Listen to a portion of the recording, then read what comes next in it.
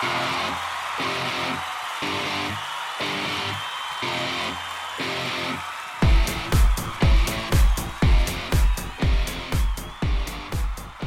benvenuti a Pixel Club, questa è la puntata numero 42, no, non è vero, assolutamente la puntata numero 44, ero rimasto già indietro, quello che ride per le mie fesserie è Massimiliano, ciao Max. Ciao Maurizio, ciao Matt e ciao a tutti. E ovviamente c'è Mattia, ciao. Ciao a tutti, vedi che io non ho commentato già sul 42, ho detto non cominciamo, stiamo tranquilli, andiamo avanti. Ma perché 42 è la risposta a tutto. Ma è poi, il numero magico, il numero perfetto. Bisogna dire che però è colpa tua, Matt, perché all'inizio ero partito bene e non avevi registrato, siamo ripartiti e nel ripartire mi sono perso 2 puntate. Io chiedo scusa, ho un programma di registrazione audio che la prima volta che schiacci rec lui non vuole partire, devo schiacciare la seconda volta, ha bisogno di essere stimolato, di essere incoraggiato, insomma. Comunque, va bene, su questi stimoli parliamo anche di 2 errorini che tutti veramente a carico mio fanno capo alla precedente puntata, perché sia ho detto che la G80 aveva il Bluetooth, ma in realtà, come diceva Mattia, non ce l'ha. Quello che ricordavo io per velocizzare la connessione in realtà era l'NFC, e quello sì ce l'aveva ed era una, diciamo, primizia al tempo. E poi l'altra questione probabilmente più importante è che, sempre parlando di sviluppo delle fotografie, avevo detto che scattare in bilanciamento col bilanciamento automatico del bianco era un po' una rogna, perché poi dovevi allineare le foto. Non mi ricordo chi, però subito dopo mi hanno fatto notare che ovviamente questa cosa non è vera, nel senso che dal punto di vista fotografico, quando in Lightroom o qualsiasi altro software imposti manualmente dei gradi di Kelvin e la tinta, quelli rimangono anche per le fotografie che inizialmente erano diciamo scattate con diverse impostazioni. Quello che diciamo io mentalmente avevo pensato ma non ho detto, e quindi è uscito l'errore, è che di solito questa cosa io la considero lato video, perché diciamo che è il settore che seguo più da vicino, e il lato video effettivamente, siccome è come avere dei JPEG, a meno che non hai delle videocamere cineprese che registrano in RAW, ti trovi praticamente ad avere difficoltà poi ad allineare le riprese, e quindi per quello quando si tratta di scattare io di solito tendo sempre a mettere il bilanciamento fisso, anche se non è giusto, perché comunque mi viene più facile aggiustare poi eventualmente il tutto in post produzione. Per le foto invece giustamente non è una cosa così rilevante. Quindi chiuso questo discorso andiamo a parlare della sezione delle notizie, e le notizie sono abbastanza ghiotte perché almeno per quanto riguarda Sony ci sono delle novità importanti. Infatti sapete che l'anno prossimo ci saranno le Olimpiadi, e quello è il momento migliore per i vari brand che puntano, diciamo, anche al top della categoria fotografica, per mostrare i muscoli, per vedere le fotocamere a bordo campo, per far vedere quei super teleobiettivi che siamo abituati proprio a vedere solitamente sempre divisi tra Nikon e Canon. Sony aveva comunque una carenza da questo punto di vista nei super tele, diciamo così, e adesso sta cercando di colmarla con la presentazione di obiettivi davvero molto interessanti. Matt, di cosa si tratta? Beh, Sony ha presentato un 600 mm f4 che quindi insomma è della serie G Master, costerà la bellezza, cioè costerà attorno ai 14.000 euro. Questa è una fonte euro però tedesca, nel senso di un negozio online tedesco. Non credo ci siano ancora i prezzi italiani, come al solito, fra parentesi, di questi nuovi obiettivi. Spero che arrivino presto. Serie G Master, ovviamente compatibile anche con i teleconverter 1.4 e 2x, insomma ovviamente progettato per le massime prestazioni. Anzi, addirittura in un'intervista mi sembra che uno dei manager ha detto che è progettato per macchine ancora più veloci della 9, a livello anche di messa a fuoco, eccetera eccetera.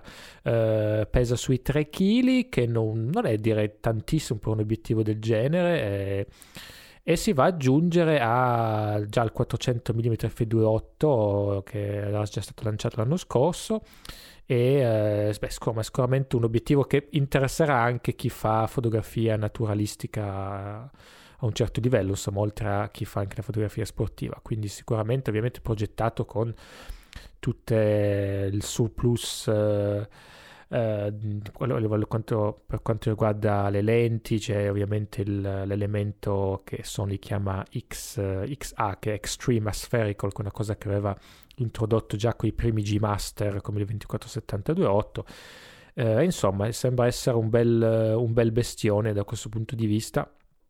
E tra l'altro sono andato anche a guardare così come riferimento Nikon, che anche ha un 600 mm f4 ovviamente per reflex, che costa intorno ai 13.000 euro, e Canon stessa cosa, ne ha uno che costa intorno ai 12.500. Quindi comunque il Sony, ovviamente essendo più recente, è un po' più caro, ma comunque il prezzo non è troppo fuori, diciamo, da questa linea di obiettivi. Stiamo parlando veramente di obiettivi di un livello di nicchia riservata ai professionisti o riservata comunque a chi fa un certo tipo di fotografie in cui la qualità ottica è l'elemento essenziale.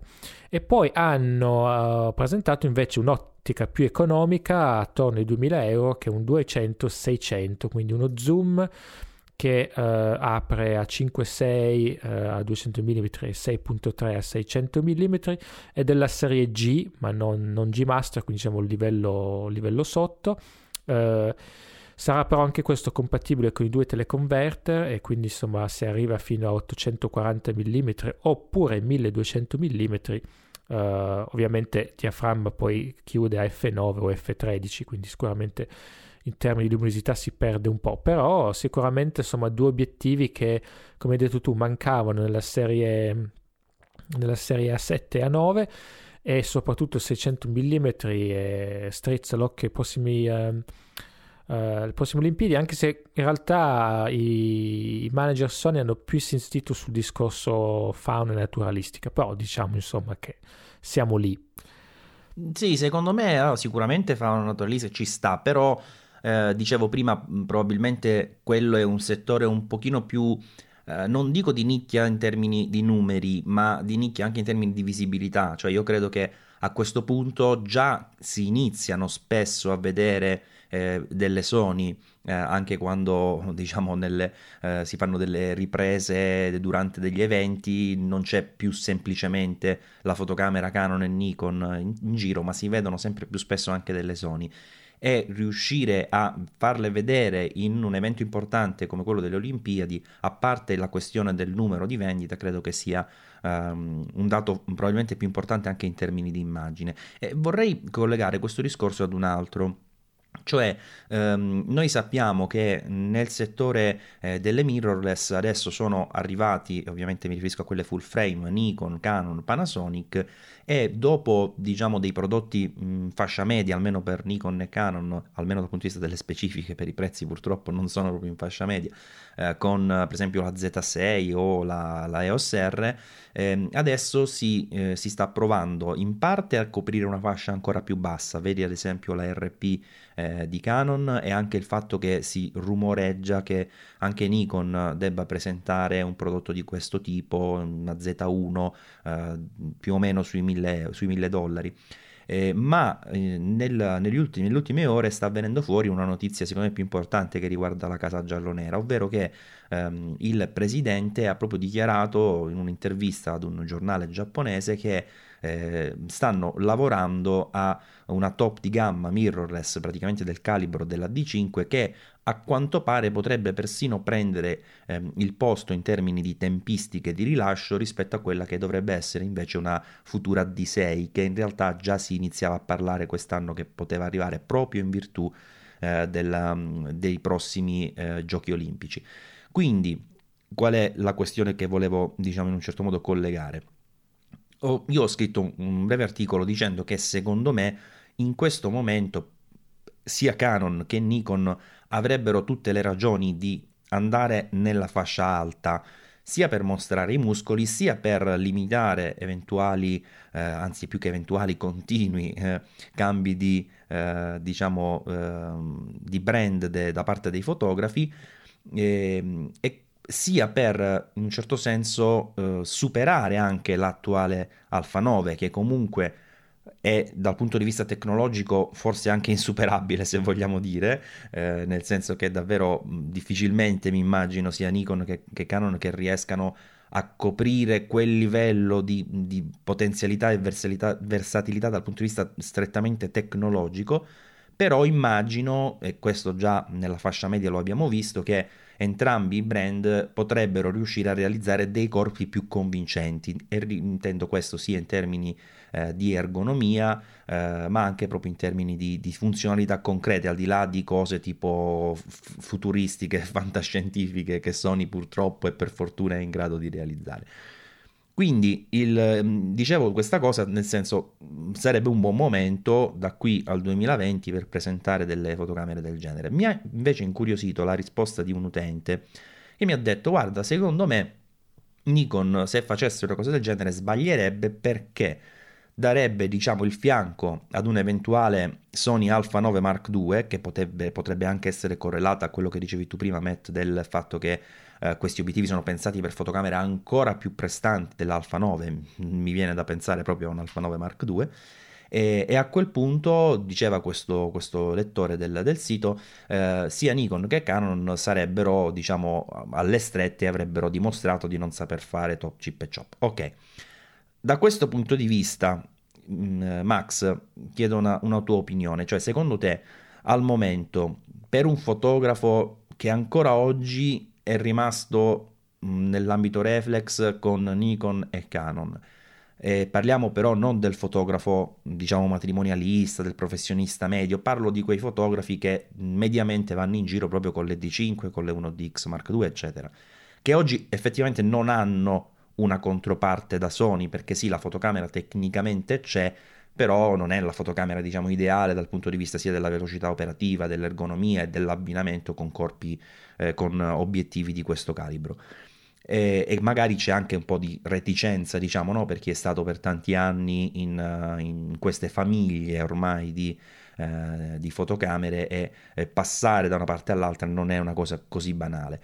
E quindi in questa fase, in questo momento storico di queste persone che sono ancora rimaste vincolate, diciamo, ma per scelta, alle proprie fotocamere reflex di Nikon e Canon, al momento cosa dovrebbero fare i brand? Dovrebbero mostrare i muscoli tirando fuori la mirrorless reflex, o dovrebbero mirrorless reflex, sì, la mirrorless full frame top di gamma, oppure dovrebbero continuare a far leva sulle reflex, oppure ancora ormai è troppo tardi? Cioè, tu come la vedi? No, non è troppo tardi. In realtà, se me l'avessi chiesto qualche tempo fa, ti avrei risposto: sì, cavoli, Maurizio, secondo me è troppo tardi.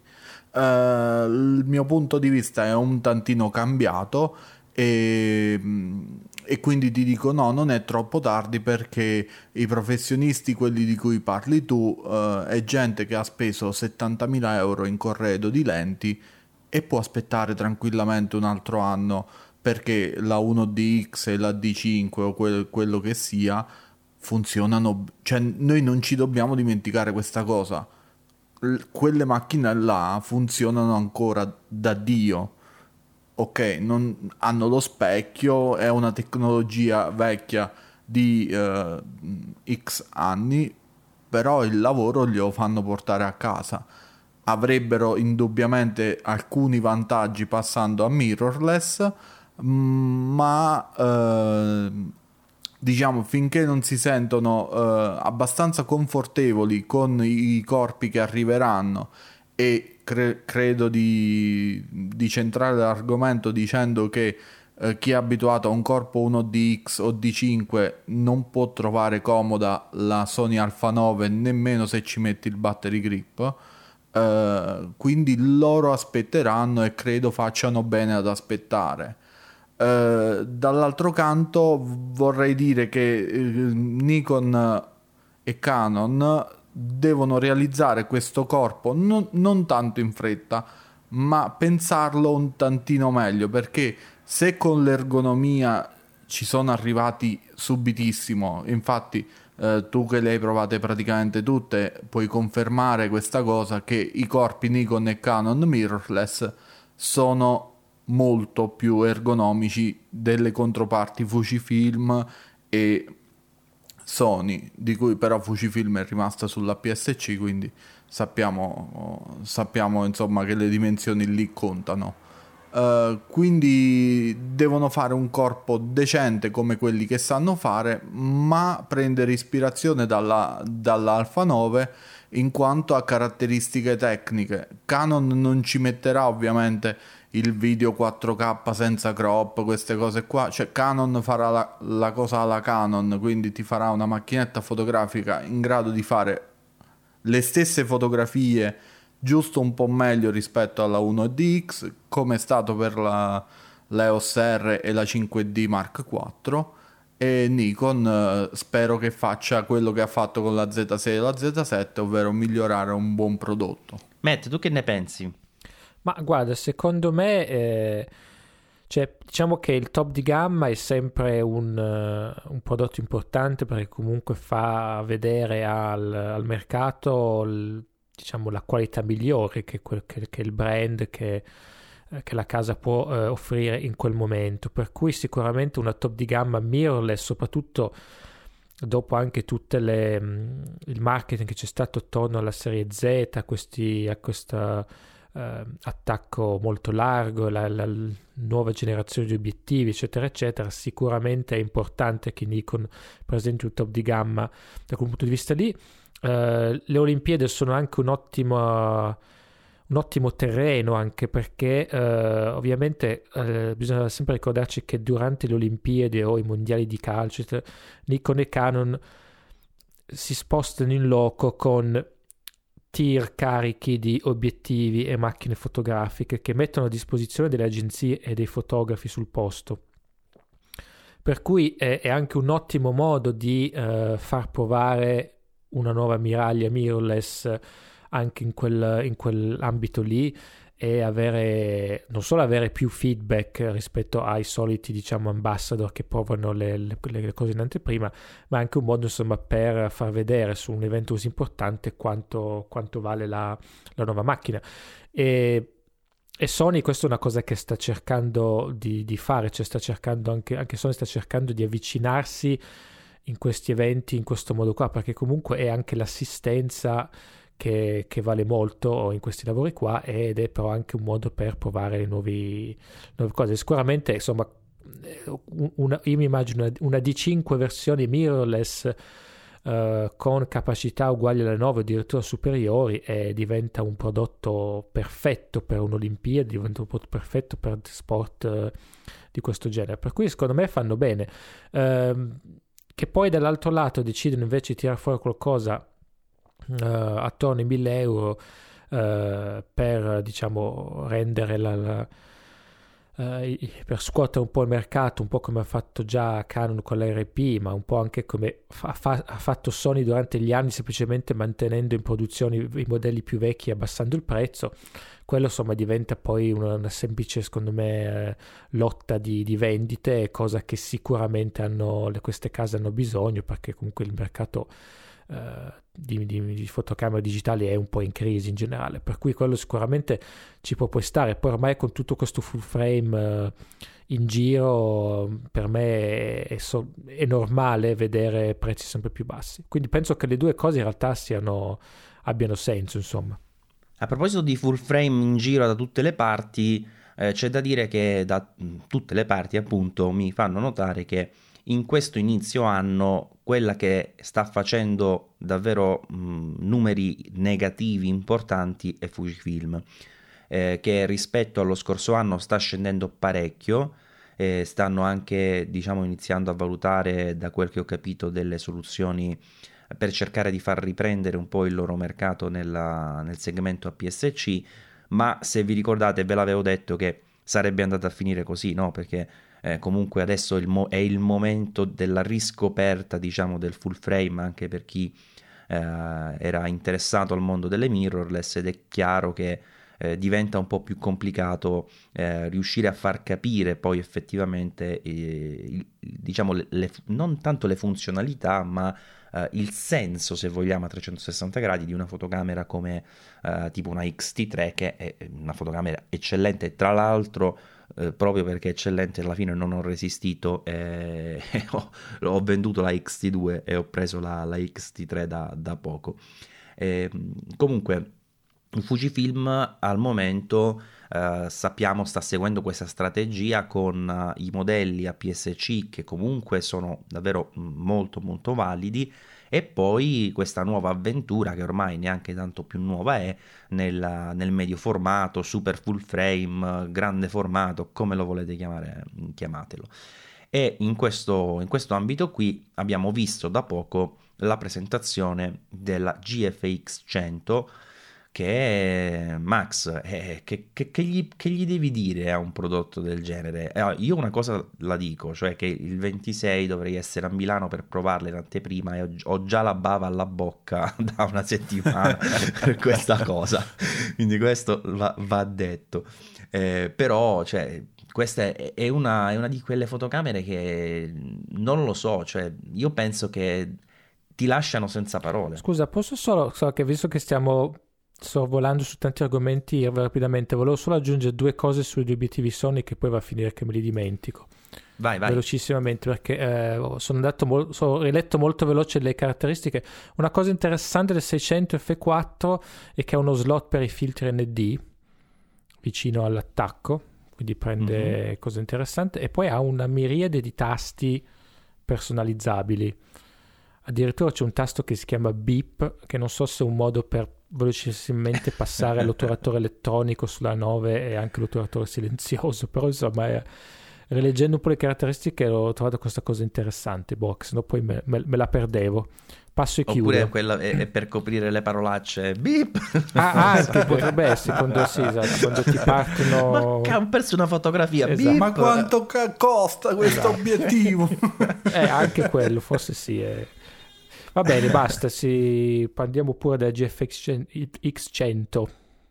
Sì, che è una grande fotocamera in tutti i sensi, perché è anche la prima fotocamera Fujifilm ad integrare nativamente il battery grip. È un po' la 1DX di Fujifilm questa, è solo che loro proseguono dritti come treni e come giapponesi e come treni giapponesi, quindi lungo il loro binario, dicendo: noi del full frame non ci frega niente, per noi la soluzione è questa qua. La GFX 100 è una macchina per professionisti e costa quanto una macchina per professionisti, e fa spavento perché ha delle caratteristiche tecniche davvero molto interessanti, come non citare insomma il 100 che è nel nome, ovvero i 102 megapixel di sensore super mega full frame, perché ancora non hanno deciso come si chiama, perché in questo caso non ricordo, gli hanno dato un altro nome. Sì, ho visto gli hanno dato un altro nome ancora.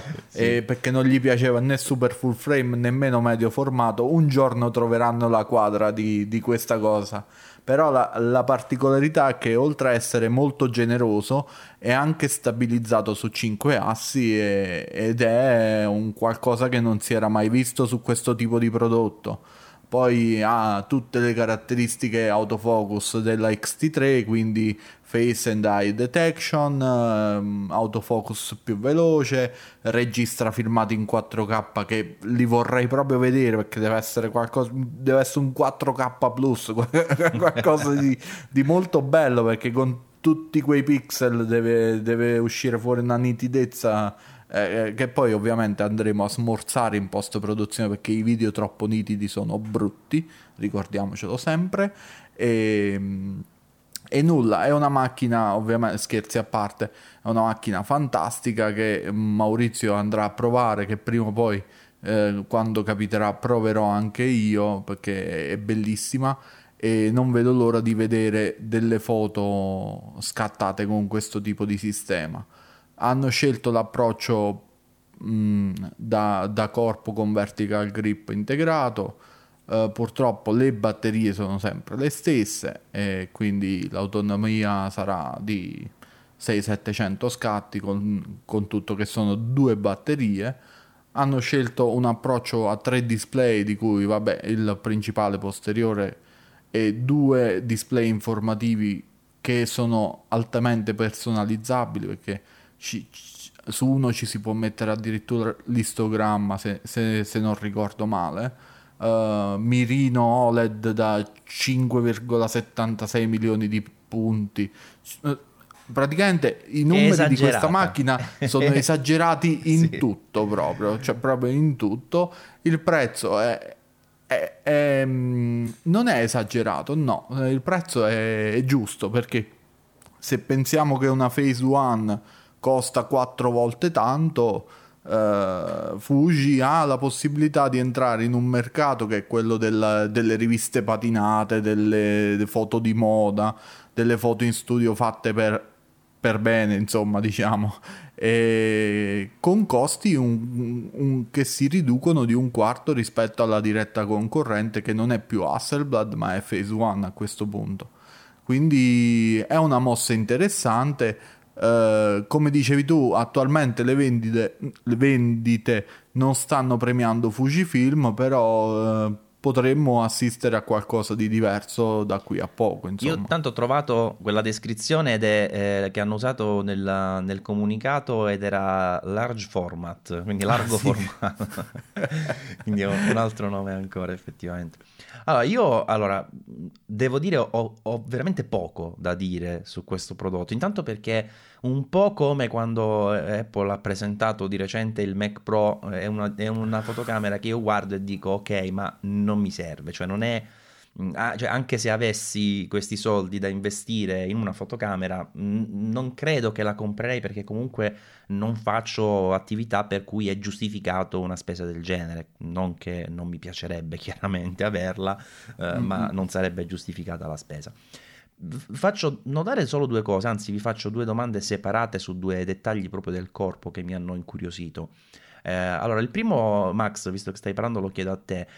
Parlavi del discorso del battery grip integrato, ma io ho notato una cosa particolare, che tra l'altro ne parlavano anche quei ragazzi di DP Review che adesso sono di DP Review, prima erano di The Camera Store e non mi ricordo come si chiamano, ma quelli lì simpatici, facevano notare che la parte bassa del battery grip, quindi quella che tu dovresti impugnare per scattare in verticale, in realtà non è gommata, che sembra una cavolata, perché cioè, il senso sarebbe di impugnarla, però se tu hai difficoltà, cioè è scomoda da impugnare in verticale, il senso di tenere quel battery grip non l'ho capito.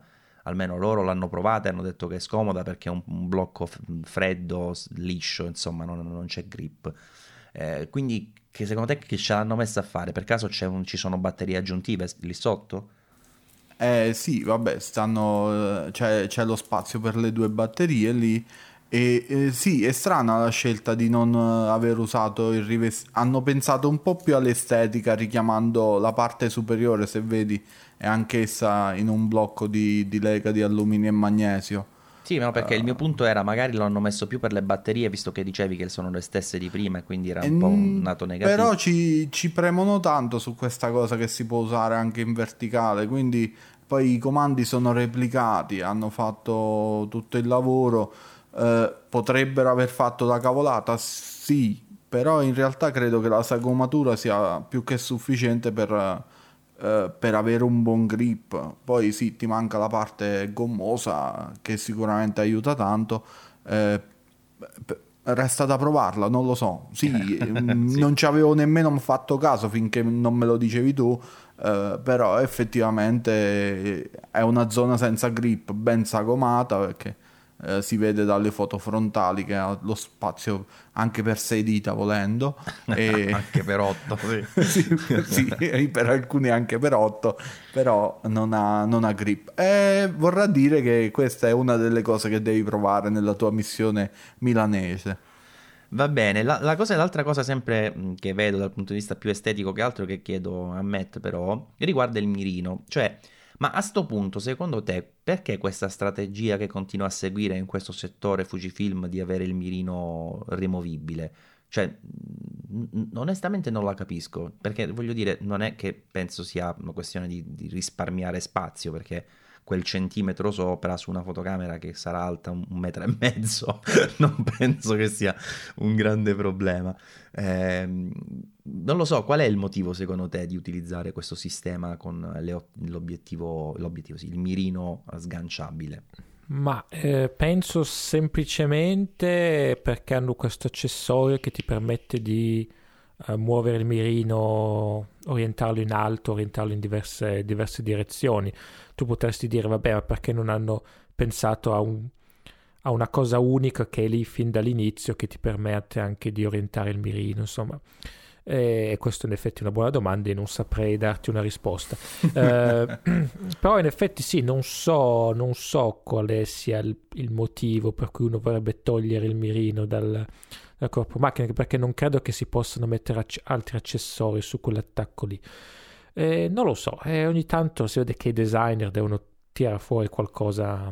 Tra l'altro il mirino è incluso nel prezzo, giusto? Cioè non è una cosa che devi comprare. Il mirino sì, ma l'accessorio per il tilt no. Esatto, quello devi comprarlo a parte. Quindi non lo Vabbè, so, non è una penso buona. hanno È fatto una tutto sto buona... casino per venderti l'accessorio per il tilt, insomma. Non lo so. Sai, non ho manco mai visto quanto costa, perché c'era anche per la GFX 50S che ho provato io. Ah sì, Sì, è lo stesso adattatore per entrambe le macchine, però il nuovo mirino della GFX 100, che ha più risoluzione, sono 5.76 milioni come quello di punti, non è compatibile a quanto pare con la 50S. Infatti, altro motivo per cui diciamo sembra poco Esatto, sensato, diciamo, no? Cosa li fai removibili se poi tanto non li puoi intercambiare, giustamente? È una domanda. È una domanda legittima. Io faccio scusa, una parentesi che siccome Max parlava di treni giapponesi molto veloci, io per curiosità sono andato a vedere su Wikipedia il Shinkansen, che in effetti è questa linea di treni velocissima in Giappone, che chiamano treno proiettile, e addirittura hanno fatto dei test e sono riusciti a spingere fino a 603 km/h. Sì, quindi vedi che i giapponesi amano andare molto molto veloci. Non so se c'erano persone dentro, qua dicono c'erano dentro, ecco. Quindi avranno firmato un contratto in caso di morte. Se vi trovate frullati con il cuore a destra, ti svelo un retroscena: il treno potrebbe andare anche più veloce, però non lo fanno perché ci sono problemi con i movimenti degli organi interni nelle persone. Appunto ti frullano praticamente. Più che per l'accelerazione, per la decelerazione. Quindi quando il treno arriva a destinazione, in stazione muori. Il fegato è mezz'ora in ritardo perché è rimasto, indietro. Fantastico. Vabbè, senti, Matt, scusa. Pensa con una GFX, ma una GFX 100 a 600 km/h sul treno Shinkansen, i componenti interni non si muovono, tipo la stabilizzazione a 5 assi, il sensore non comincia a staccarsi dalla macchina. Dalla pelle proprio. Dalla pelle si stacca.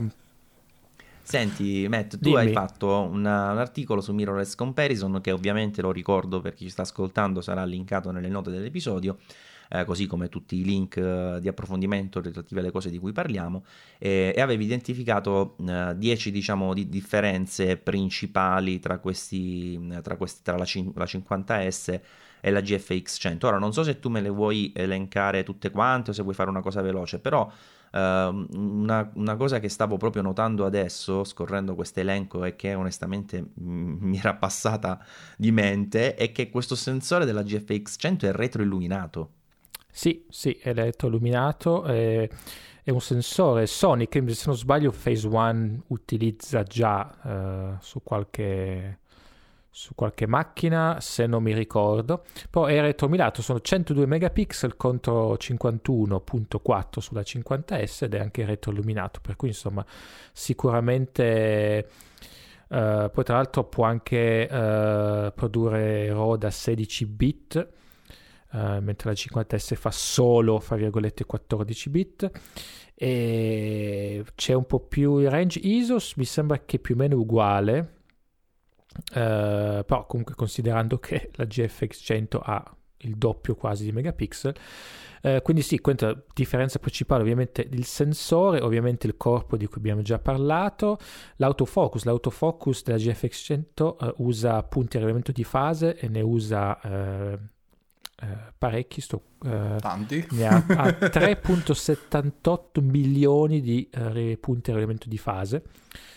Mentre la 50S lavora a contrasto, quindi sicuramente ci sarà una bella differenza a livello di autofocus e soprattutto con soggetti movimenti. Con la 50S, quando la provai 2 anni fa, insomma, con i movimenti non è che se la cavava granché bene, anche se come macchina medio formato in generale devo dire comunque era veloce su tante cose, però sì. sicuramente la 100 dovrebbe cavarsela meglio, c'è anche tutti i settaggi per tarare la messa a fuoco, la sensibilità eccetera eccetera, come anche sulla XT3, sulla XH1 eccetera eccetera.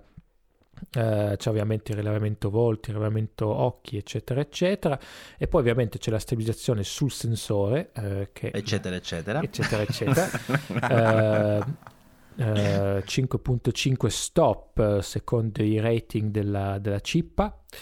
Poi cosa c'è di altro? Il scatto continuo fino a 5 frame al secondo, mentre la 50S va fino a 3 frame al secondo, ovviamente insomma con così tanti megapixel da gestire non è che possano fare i miracoli. E poi c'è tutto il lato video che sulla GFX 100 è molto interessante perché può registrare 4K. Io non so da 100 megapixel come facciano a processare e arrivare a un 4K. Secondo me prendono un pixel ogni 70. Può essere un pixel ogni 70, esatto. Però 4K interno 8 bit 420, esterno 10 bit.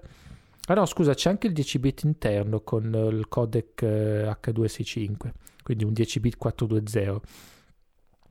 E poi non parlare di questi 10 bit che ho fatto una scoperta negativa. No, e sono rimasto malissimo perché mi ero finalmente convinto e deciso a utilizzare DaVinci. Ho visto un paio di quei tutorial che hanno sul loro sito, anzi vi consiglio caldamente, anche se non avete intenzione di utilizzare DaVinci Resolve, andate sul loro sito e guardate il tutorial sulla color correction, è il secondo che c'è, perché a parte che vi fa capire a che livelli è questo software, è proprio un altro mondo, però spiega delle cose che io personalmente, essendo un autodidatta al 100%, non avevo mai capito, e devo dire le spiega anche molto molto bene per correggere i difetti cromatici di una ripresa eccetera eccetera. E ho notato che iniziando a utilizzare questo software ero convintissimo, lanciato, ho fatto le prime riprese con la GH5 a 10 bit, cavolo, non funzionano se non hai la versione studio, quella che si paga. È una rottura. Tra l'altro, informazione di servizio, visto che mi sono informato e la giro a voi, se siete interessati ad acquistare DaVinci Resolve, sul sito riporta un prezzo di 200, mi pare 60 euro, che comunque sono pochissimi se vogliamo rispetto alla qualità del software, e parlo della versione studio che ha delle funzioni in più, tra cui tutti gli effetti eccetera eccetera, e il supporto dei file a 10 bit maledetti, e quel prezzo intanto è IVA esclusa. Quindi il prezzo effettivo è di 300 e rotti, 360, ora non ricordo perché non viene venduto direttamente dal sito il software, ma c'è un rivenditore unico tra l'altro in Italia a cui ho scritto, mi ha fatto questo prezzo e mi ha anche fatto notare questa cosa che io non sapevo, cioè loro in pratica danno o il seriale o la chiavetta USB, stesso prezzo, comunque loro ti fanno una spedizione fisica anche per il seriale. L'unica cosa è che anche quello comunque si può usare solo su 2 postazioni, si può installare il software sia con la chiavetta che con il seriale, e però non si possono usare simultaneamente, quindi in realtà rispetto per esempio a Premiere è anche un limite in più, perché Premiere con la Creative Cloud tu lo utilizzi su 2 postazioni, però lo puoi usare anche contemporaneamente, invece il loro software contemporaneamente no, almeno questo mi ha riportato il venditore. Finisco questa digressione, Matt, perdonami se ti ho interrotto, e ne aggiungo un'altra perché proprio questa la volevo dire prima e mi sono dimenticato, cioè ogni tanto secondo me va ricordata sta cosa, perché se uno pensa sensore retroilluminato, chissà che cavolo si immagina, se tecnicamente uno non sa di cosa si tratta, probabilmente si immagina che c'è una luce dietro il sensore. Sta l'omino con c'è LED. il guardiano di notte che cammina e illumina il sensore. Non è oggettivamente un nome stupido per questa tecnologia, cioè, io non so perché hanno utilizzato questo nome, perché non c'entra proprio niente, perché lo dico per i nostri ascoltatori, per chi non dovesse saperlo, in pratica nel sensore retroilluminato loro vanno semplicemente a risolvere un'idiozia del sensore normale, nel senso che i sensori illuminati frontalmente in realtà cosa hanno? Tra la parte dove ci sono le microlenti e i filtri colore a seconda del pattern, barrier eccetera eccetera, e la parte dei fotodiodi proprio del sensore, di solito ci sono tutti chiamiamoli in maniera selvaggia cablaggi, cioè la parte proprio metallica dei contatti, che sta a metà tra le lenti, il filtro e i fotodiodi, che è una cosa assolutamente insensata. Cioè nel sensore retroilluminato loro in sostanza, e con loro intendo Sony, che hanno fatto? Hanno messo le cose nel giusto ordine, cioè sotto subito diciamo dopo le micro lenti e il filtro colore ci sono i fotodiodi, e sotto ancora in uno stato più basso la parte diciamo dei cablaggi, la parte di elettronica, che effettivamente non ha senso che stia davanti, cioè che perché doveva stare a metà tra i fotodiodi e la luce, non si spiega. Quindi questo è il sensore retroilluminato, in realtà è il sensore corretto, dovevano chiamarlo così, il sensore giusto. Retroilluminazione for dummies. Infatti.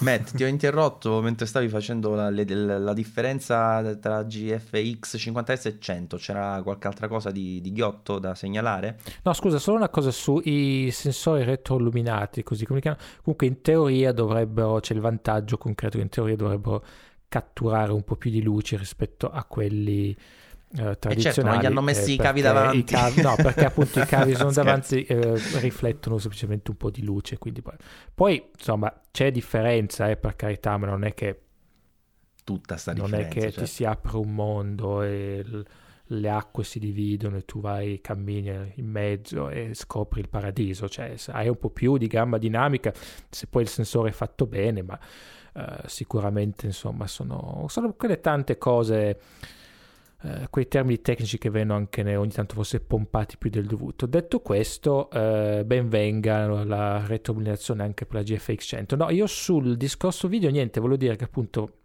fa un 4K. La cosa che non mi è chiara, non ho capito se sto 4K, cioè praticamente il 4K vengono utilizzati 50 megapixel. Quello che non ho capito è se sono salta i pixel o fa il crop. Se fa il crop oppure non fa il crop. Io penso che faccia il crop per mantenere una qualità più elevata, però la cosa che adesso, rileggendo anche il mio articolo, non ho saputo dare risposta a questa cosa qua. E altre cose, vabbè, c'è il profilo F-Log, CQCQ, tutte queste cose qua, e basta. No, sì, puoi registrare 60 minuti per clip, quindi niente male. Che numero strano. Sì, 80 No, minuti è strano in perché Full comunque HD. se superi i 30 vuol dire che già vieni, almeno in Europa, conteggiata come cinepresa, come videocamera. Sì, beh, ma No, ormai quindi adesso di vedi solito- che le 6400 e altre macchine cominciano a bypassare Sì, sta sì, cosa, sì. si vede che o stanno se- chiudendo un occhio oppure hanno fatto i soliti Secondo me accordi. devono pagare di più e O poi se basta. pagano di più loro. se ne fregano, infatti. Sì. E basta, per il resto il design abbiamo già parlato, ci sono tutti e due nel monitor OLED sopra, e sulla GFX 100 c'è anche la simulazione virtuale delle ghiere ISO e tempi, e la GFX 100 ha anche Che un figa. altro monitor piccolino sotto il monitor, quello principale, che tra l'altro sono tutti personalizzabili sti monitor, qui per esempio puoi decidere di avere l'istogramma sul monitor, o sul monitor sopra o sul monitor piccolino sotto, insomma cose di questo genere. Sì, lo diceva pure Max prima. Touchscreen e basta, insomma il mirino ne abbiamo già parlato, le batterie credo siano le stesse. Sì, lo diceva pure Max prima, però ce ne vanno due sotto. Ce ne vanno due, e stavo solo leggendo. Ah sì, puoi anche caricare, non so se Max l'ha detto, questo caricare via USB. Mi sembra che No, la questo G50S questo non lo può fare. Prendi un power bank di 6 milioni di milliampere. Sì, prendi un generatore di quelli a gasolio sì. E basta. Poi c'è il prezzo, e ovviamente sono insomma quasi la metà è la 50S, quindi sicuramente la 50R costerà probabilmente ancora meno, per cui sicuramente una bella differenza di prezzo. E io leggendo quello che dicevano poi online, in tanti dicono è un medio formato che si comporta come come una full frame in tempo di reattività dell'autofocus, c'è anche la stabilizzazione, quindi adesso c'è una medio formata che puoi usare più a mano libera rispetto prima, anche nonostante la grande quantità di pixel. Per cui insomma è una macchina notevole da questo punto di vista, e chissà che in futuro non arrivi un modello un po' meno caro, magari con meno megapixel, ma che incorpori un po' di queste cose come il rilevamento di fase per l'autofocus, come la stabilizzazione sul sensore. Insomma è sicuramente un primo prodotto che apre una nuova generazione di medio formato, e questo è positivo. Sì, bisogna vedere dove li porterà, diciamo, questa nuova strada. Di sicuro ad oggi stanno presentando delle cose davvero davvero impressionanti, e soprattutto se vogliamo anche uniche, no? Cioè, prima faceva notare Max anche il discorso prezzo, cioè qui hai per la prima volta una medio formato che, come dici tu, si usa come una reflex, sembra una reflex, costa però meno di una medio formato di pari livello di quelle dei marchi standard, diciamo così, e quindi diciamo è un percorso sicuramente che richiede uno sforzo sia dal punto di vista economico che dal punto di vista proprio di ricerca e sviluppo davvero importante per Fujifilm, che fa certamente piacere che lei stia seguendo, anche se in realtà adesso in questo momento, in questo specifico percorso, praticamente è da sola, no? Cioè le altre medio formato che stiamo vedendo mirrorless, adesso pare che debba arrivare anche la 1XD Mark II di Hasselblad, però non sono a questi livelli in termini di usabilità, no? Cioè quelle sono più pensate come la macchina da passeggio per chi in studio usa una fotocamera da 50.000 euro. Qui invece ci troviamo una fotocamera a tutto punto, insomma completa al 100%, che effettivamente, ovviamente con un po' più di spesa alla base, però ti può portare a salire proprio di livello rispetto al full frame. Ecco, da qui il nome super full frame, che poi è diventato largo formato, e vedremo cosa diventerà in futuro. Ma la cosa più importante, se vi interessa la GFX 100, seguitemi su Instagram, saggiamente_blog è il nome dell'account, perché visto che il 26 sarò lì cercherò di fare un po' di video, foto, non lo so cosa farò perché i tempi sono sempre stretti, però qualcosa sicuramente farò.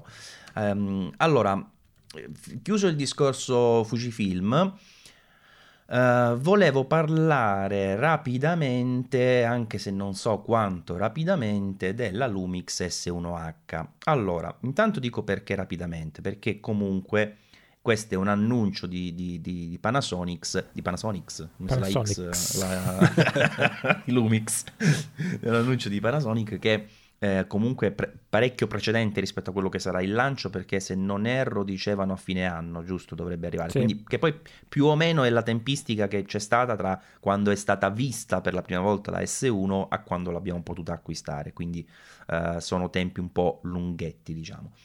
E come in quel caso effettivamente Panasonic non ci ha detto tutto in questa fase, non sappiamo esattamente tutte le specifiche tecniche di questa fotocamera barra cinepresa ibrida, perché in realtà pensate è l'equivalente, diciamo, della GH5S però col full frame, con una differenza sostanziale, perché mentre la GH5 e la GH5S sono sostanzialmente identiche dal punto di vista esteriore, quantomeno, non è così per la S1H, cioè qui Panasonic, viste le specifiche in gioco, ha cambiato anche un po' la struttura, perché ho visto di lato c'è addirittura una presa d'aria, come c'è per esempio nella C100 o comunque nelle cineprese, per anche la reazione attiva, credo ci sia proprio un dissipatore, una ventola.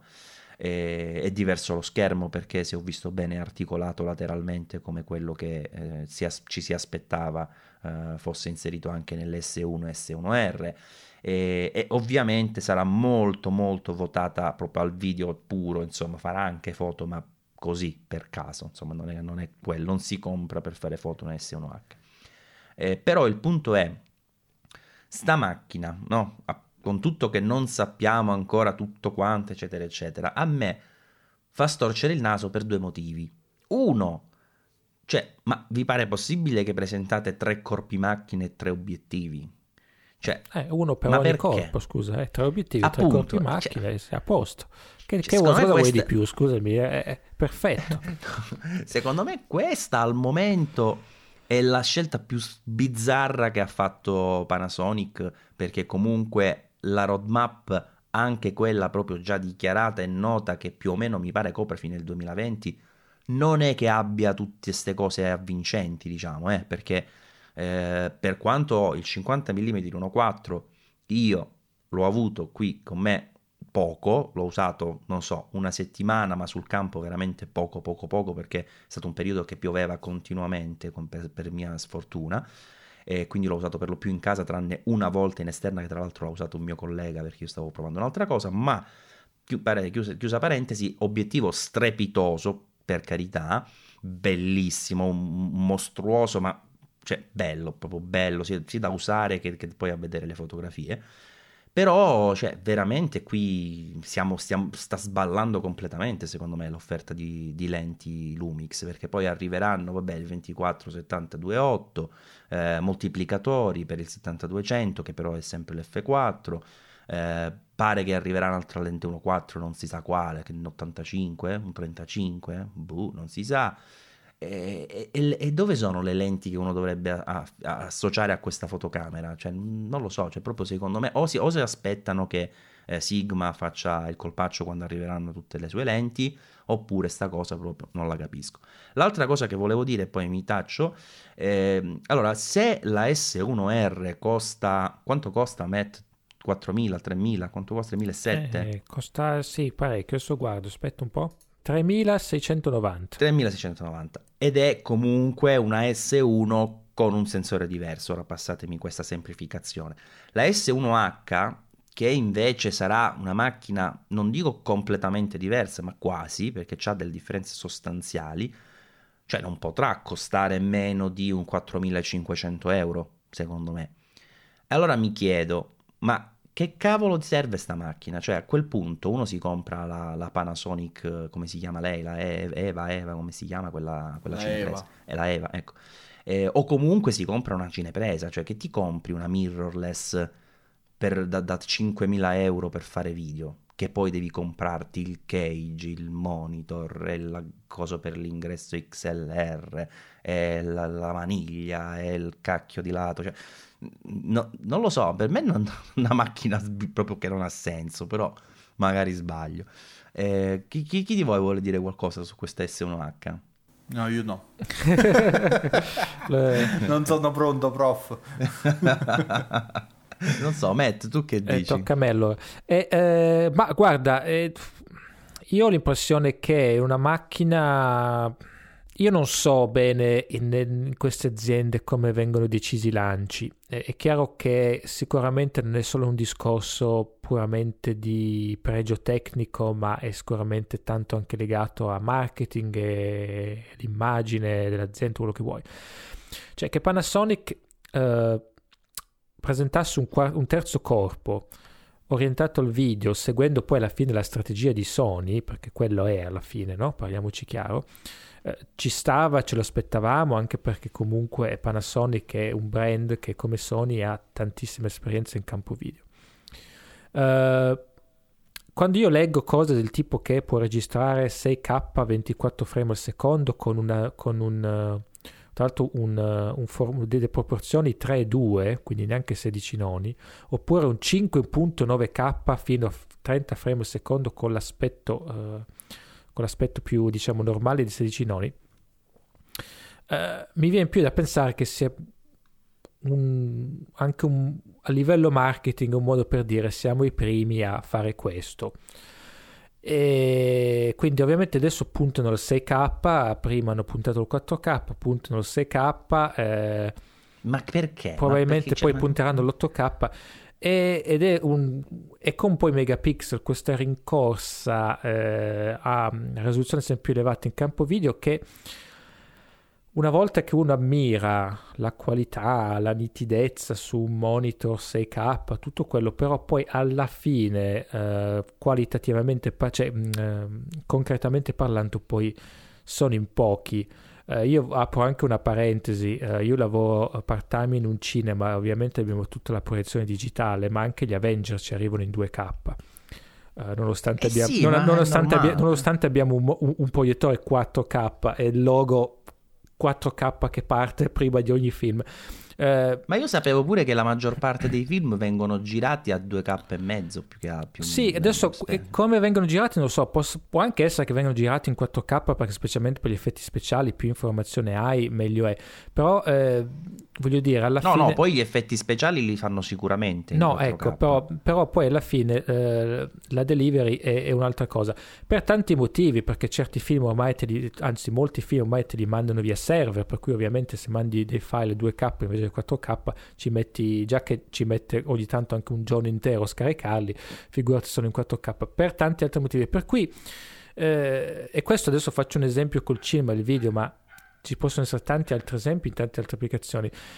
Ho l'impressione che sia una macchina tirata fuori per fare semplicemente uno statement, e Panasonic ovviamente insiste su questa cosa qua, è sempre insistito, come insomma ogni volta che fanno una conferenza stampa ti ricordano che la GH4 era la prima mirrorless che registrava in 4K, e va tutto bene, però poi in sostanza bisogna vedere quanto effettivamente può essere utile, quando arrivi a certi prezzi, come hai detto tu, allora a questo punto mi compro una macchina progettata per il video anche a livello di ergonomia e non solo a livello di sensore e quant'altro.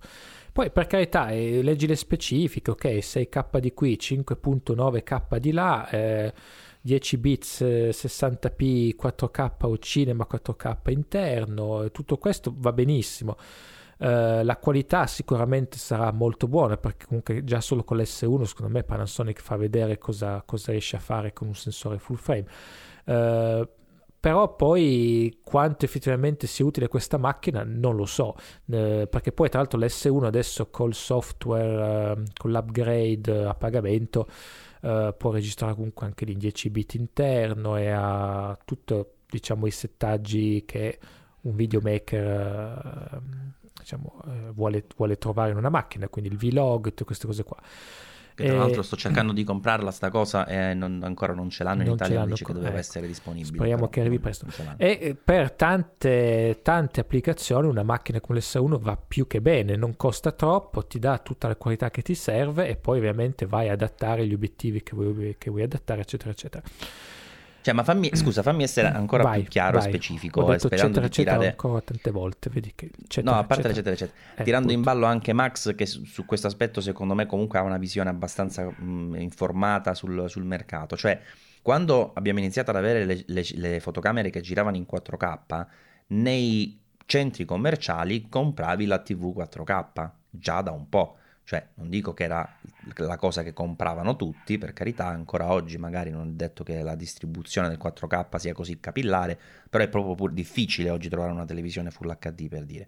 Però, d'altro canto, a livello di contenuti 4K, se escludi Netflix, Amazon Prime, quindi parliamo di streaming dove la risoluzione 4K, sì, cioè la noti se vuoi notarla, però molto spesso se ti danno un 1080 con lo stesso bitrate che spalmano per i fotogrammi più grandi, probabilmente non noteresti neanche la differenza. Cioè, secondo me là è quasi una presa di posizione, abbiamo il 4K. Però, a parte sto discorso qua, perché magari se uno ha la fibra, scusate, a 100 megabit, fibra, intendo non la fibra finta, la fibra vera, diciamo, magari lo vede anche, però a parte quello, i contenuti reali che esistono in 4K, se non compri il Blu-ray 4K con lettore Blu-ray 4K, alla fine non ci sono, ok?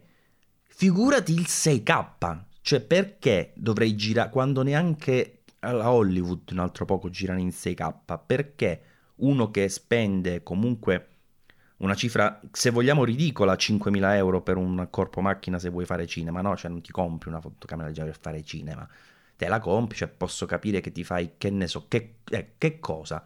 Vuoi fare un corto? Vuoi fare a 6K un corto? Oppure vuoi fare un documentario? No, sarebbe comunque sbagliato per un documentario, cioè con la stessa cifra ti compri una C200 e va molto meglio, intendo con la stessa cifra completa, perché la C200 ti arriva già con la maniglia, col monitor staccabile, costa un po' di più, ma tutta una serie di cose insieme che la rendono una cinepresa, cioè, ok? Quindi proprio io quello che non capisco è proprio il senso di salire così in alto con specifiche con un prodotto del genere, posto che capisco invece quello che hai detto tu, cioè se l'hai fatto solo per dire ce l'abbiamo più grosso, ok, va bene, ma avercelo più grosso anche l'obiettivo non mi sarebbe dispiaciuto, perché che ci attacchi a sta S1H? Che ci metti il 24-105 F4? No, che tra l'altro non mi è neanche piaciuto più di tanto quell'obiettivo lì. Vabbè, ma il discorso obiettivi comunque, essendo un sistema nuovo, come anche Sony quando ho cominciato, Sony c'aveva 3 obiettivi, tra l'altro Sony era anche partito con una scelta un po' più però stramba. l'abbiamo criticata tu dici adesso critichiamo Panasonic perché critichiamo giustamente, vabbè, quello c'è il discorso no, ci sta, vabbè. Abbiamo rotto le balle a Sony e i sonisti si sono sentiti dire per 4 anni che non ci sono obiettivi, giustamente ora tocca a Panasonic, quindi panasonisti non ci sono obiettivi. Lumixisti. Oppure, ma gli adattatori almeno lo faranno un adattatore tipo EF? Cioè, no, c'è l'adattatore Sigma, l'MC21, che tra l'altro lavora solo in F singolo. Fantastico. Quindi al momento, a quanto pare, e con quello puoi adattare gli obiettivi Sigma, ovviamente ufficiosamente, sicuramente anche degli obiettivi Canon. Poi non so come funzioni. Comunque sì, sicuramente servono più obiettivi, ma quello bisogna un po' più di tempo. Io diciamo che Sigma, se si dà una mossa a rilasciare i suoi vari art con l'attacco L, sicuramente quello in parte può sopperire, può coprire il problema. Per il resto sicuramente secondo me è tutto un sistema che deve comunque ancora trovare la sua identità. Poi Panasonic probabilmente quello che spera è che, come la GH5 la GH5S sono fra i modelli più venduti soprattutto per il video, probabilmente sperano di avere lo stesso successo con la S1 e l'S1R. Io in realtà l'S1 e l'S1K, io in realtà l'S1R è quella che al momento trovo col problema di identità più grosso, secondo me, perché S1H bene o male va bene, il loro cavallo di battaglia per il video, se la tirano col 6K e va bene così. Tanto voglio dire, ogni brand che tira fuori un prodotto nuovo se la tira su un sacco di caratteristiche che poi non sempre sono utili. Certo. E potremo avanti sul discorso per anni e anni. Penso che Panasonic voglia dimostrare di che pasta è fatto questo sistema. Però, e questo ripetiamo cosa abbiamo già detto nelle precedenti puntate, è una guerra aperta e parecchio complessa adesso, visto che ormai tutti i brand si sono mossi sul full frame, ma poi soprattutto io penso che Sony in tutto questo sta guardando, prendendo nota, perché la 7S Mark II non è stata aggiornata per un bel po' di tempo, adesso siamo più di 3 anni se non sbaglio, e prima o poi arriverà un successore e sono molto molto curioso di vedere cosa tireranno fuori.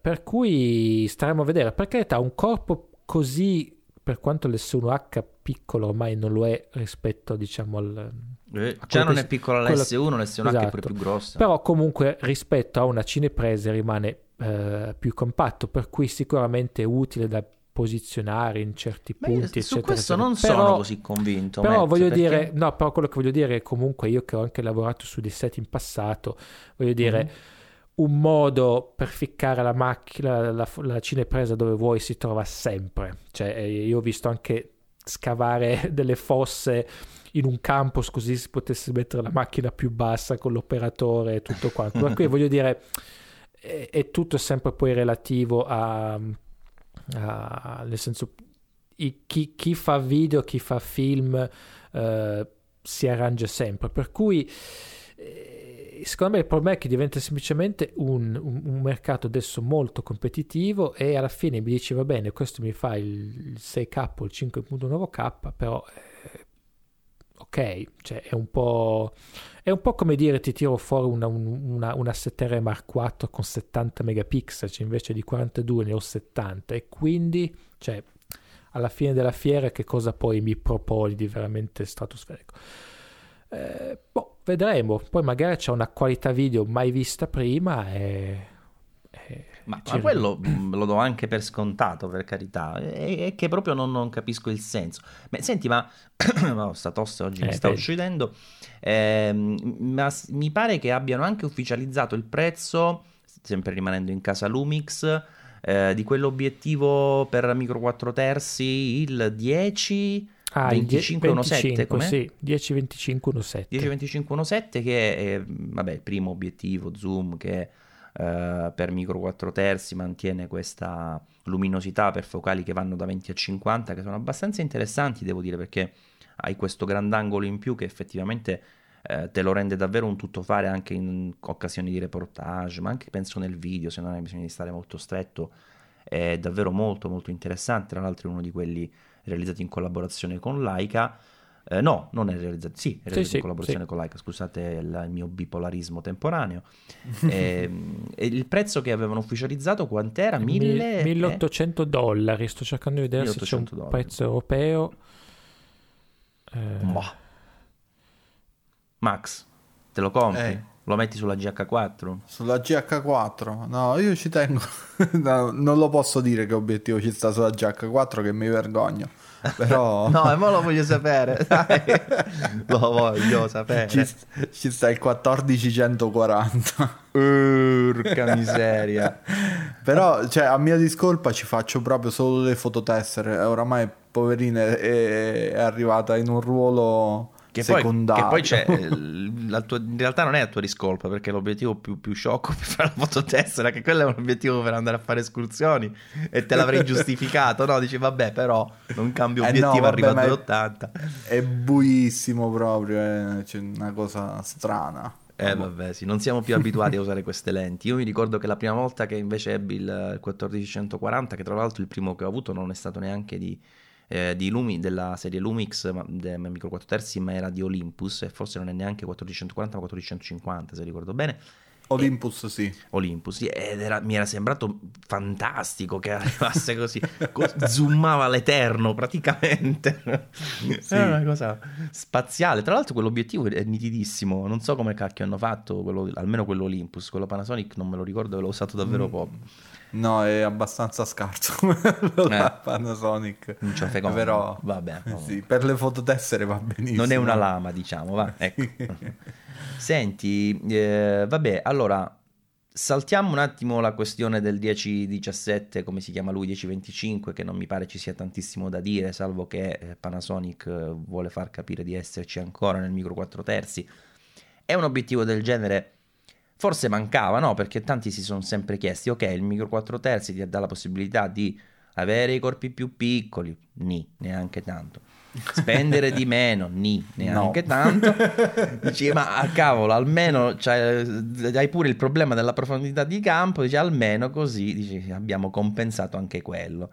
Quindi alla fine tu praticamente con lo stesso prezzo di un obiettivo 2.8 hai la stessa lente di un obiettivo 2.8. Quindi che cavolo è? Qual è il vantaggio? Vabbè, il vantaggio è che ci metti sopra, scherzi a parte, la GH5. Oggi ce la prendiamo con Panasonic. No, sto scherzando. Sarà il titolo della puntata. No, ti dirò anzi che io Pixel sto pensando di comprarmi la Panasonic. Sto pensando di comprare la GH5S. Quindi tutto è... da S1 GH5S, cose, pezzi sempre di... sta fermo un po', sta tranquillo. Sì, ma aspetta l'S1H che poi giri in 6K. No, vabbè, non poi puoi croppare, fai un expo, alla fine dai il cliente lo dai in 720, però hai girato in 6K, quindi puoi fare dei crop mastodontici. Guarda, non sono riuscito a fare una cosa. Fai sembrare che hai girato con 10 fotocamere diverse, invece c'è sempre una e croppi a destra e a sinistra. Matt, ascoltami, che è una cosa importante. Allora, non sono riuscito a fare una cosa, però almeno di farla in maniera scientifica, tanto da poter pubblicare un articolo / video, ma ho fatto così spannometricamente delle cose, delle prove. Allora, tu sai che dentro qui praticamente ho tutte le full frame mirrorless, tranne ovviamente le seconde scelte, nel senso ti dicono c'ho solo la Z6 perché mi interessa più il video, stessa cosa Panasonic, S1H eccetera. Ok, allora qual è il punto? Ho fatto degli spezzoni di video e ho provato a vedere una cosa nei risultati. Allora, sia per quella questione color science, di cui se ne parliamo prima o poi vorrei dire un paio di cose, perché secondo me molti non hanno capito cos'è sta color science, nel senso che molti dicono vabbè, ma i colori li sistemi. Sì, ma non è quello il punto, infatti non approfondisco. Ma l'altra cosa che ho notato è che comunque i file della Panasonic, ma sono pazzeschi, cioè i file della Panasonic tu li spappoli praticamente, li metti dentro un programma di post-produzione, il colore lo cambi come vuoi e rimangono perfetti. Una cosa del genere, per esempio, sull'Alpha 7 III non esiste. Cioè io se provo a girare, mo stavo provando anche dei nuovi formati, delle nuove impostazioni, perché vedevo in un video di quel Max Jurvey, non mi ricordo mai come si chiama, che lui consigliava di girare in Cine 2. Non mi è piaciuto comunque, perché è una resa un po' troppo saturella. Però il punto è che la qualità, insomma, di questi file Panasonic secondo me è pazzesca. Per questo stavo pensando a togliere un po' di roba e a prendere la GH5S, che tra l'altro ha dei vantaggi rispetto alla GH5 che non sapevo, o almeno io non avevo approfondito in passato, e non mi parlo della sensibilità, ma del fatto che ha un sensore più grande. Cioè, lo sapevi tu sta cosa? Che se sì, tu... perché il sensore multi-aspetto, che poi tipo questa cosa qua GH2. non l'ho mai... continuiamo a dilungare su cosa. Non ho mai sta cosa del multiaspetto Panasonic, alla fine non ho mai capito concretamente cosa cacchio te ne fai. Però questo praticamente un'altra... vai, se vuoi te lo dico, perché vai, lo so, dillo. in pratica il sensore è più grande, ok? Sì, Quindi però cosa tanto non lo usi tutto. No, aspetta, non lo usi tutto nello stesso momento, nel senso che se tu scatti in 4/3 non usi una parte, se giri, quindi video, in 16 noni non usi l'altra parte, quindi sopra in questo caso. Però essendo più grande comunque hai più larghezza, quindi se tu metti un 20 mm sulla GH5 o sulla GH5S, hai un bel po' di angolo di campo in più sulla GH5S, ma proprio visibile, cioè non roba di poco. Cioè, non so in angolo di campo come si può, diciamo proprio numericamente, non lo so quant'è, però è proprio una cosa visibile. Cioè, ho visto dei confronti che mi hanno lasciato a bocca aperta, che è un po' quello che faceva la GH2, poi non so perché sta cosa si perse. È quello che passato. fa anche la LX100. Esatto. Comunque, chiuso capitolo GH5, questa è la puntata delle digressioni. Delle digressioni su... no, quello che volevo solo aggiungere una cosa sui file Vai. Sony. Secondo me in realtà i file Sony è che Sony usa lo stesso codec da troppi anni.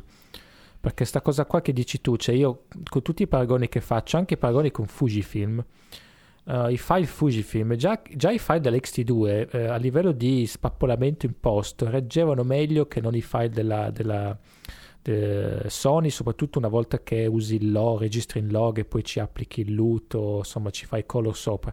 Secondo me Sony ha questo codec che si chiama XAVCS, cos'è? Che secondo me insomma ce l'ho meno da un bel po' di anni e secondo me dovrebbero fare un bel upgrade, ma pure a livello bitrate, di bitrate, eccetera. Esatto, a livello di bitrate comunque eccetera. non sono, perché tutti i vari paragoni che ho fatto in questi ultimi anno e mezzo soprattutto, ma anche prima, fra Sony e il mondo tende sempre a reggere meglio la color, cioè con Sony ti appaiono sempre sti blocchi rosa nelle aree più tiri e più peggio. Quindi secondo me è assolutamente Sony che deve aggiornare il codec, proprio qualcosa di migliore, e secondo me lo faranno con la 7S Mark III. Ma vabbè, questo senti Matt, vedi puntata. che ti devo interrompere perché adesso dobbiamo continuare in due, perché Max purtroppo si deve allontanare, ci saluta. Vi saluto. Impegno imprevisto. Sì. Max, alla prossima. Sì, alla prossima puntata cercherò di restare fino alla fine, perché praticamente sono 2 puntate che vi do il pacco e quindi ragazzi scusatemi, ma ogni tanto escono delle cose da fare. Non ti preoccupare, tranquillo. Dai, alla prossima. Buona continuazione. Presto, ciao a Max. tutti. Tanto come si dice di solito, ormai abbiamo quasi finito, no? Siamo una puntata veloce. Sì, altre 4 orette ci siamo. Va bene. Allora, io direi di saltare il DJI Osmo Action, perché questa è una cosa che sicuramente Max potrebbe gestire così un po' più tranquillamente nella prossima puntata. E passiamo un attimo a questa parte della... Oddio, io salterei pure sta parte del c'è posta per noi, perché... C'è una cosa interessante, però siccome riguarda molto anche la stampa, cioè anzi riguarda la stampa, ed è un altro argomento che sicuramente con Max possiamo affrontare meglio, in quanto lui per diversi anni ha fatto proprio stampa, adesso si appoggia anche ad altri service, però la conosce sicuramente molto da vicino, parlo di stampa fotografica, quindi secondo me, se sei d'accordo, anche questo lo possiamo vedere la prossima puntata. Mi dispiace Roberto, ma c'è stato questo imprevisto di Max che ci ha dovuto lasciare, quindi magari lo approfondiamo un'altra volta.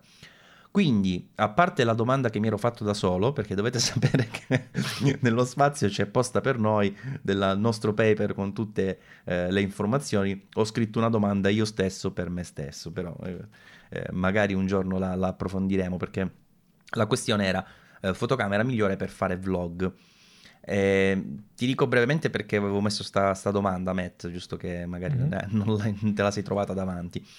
Siccome finalmente dopo un'eterna attesa mi sono deciso a rifar partire i video sul mio canale YouTube, ed è passato così tanto tempo che anche i gusti, le esigenze sono completamente diverse, allora non dico che vorrei fare dei vlog, però almeno una parte del video mi piacerebbe renderla un po' più dinamica, insomma, più personale. Infatti, per esempio, stavo facendo un video per un monitor oggi, ho fatto proprio un po' la parte, non dico di unboxing, però di presentazione, così al volo, con la fotocamera in mano, mentre mi muovevo nello studio, eccetera.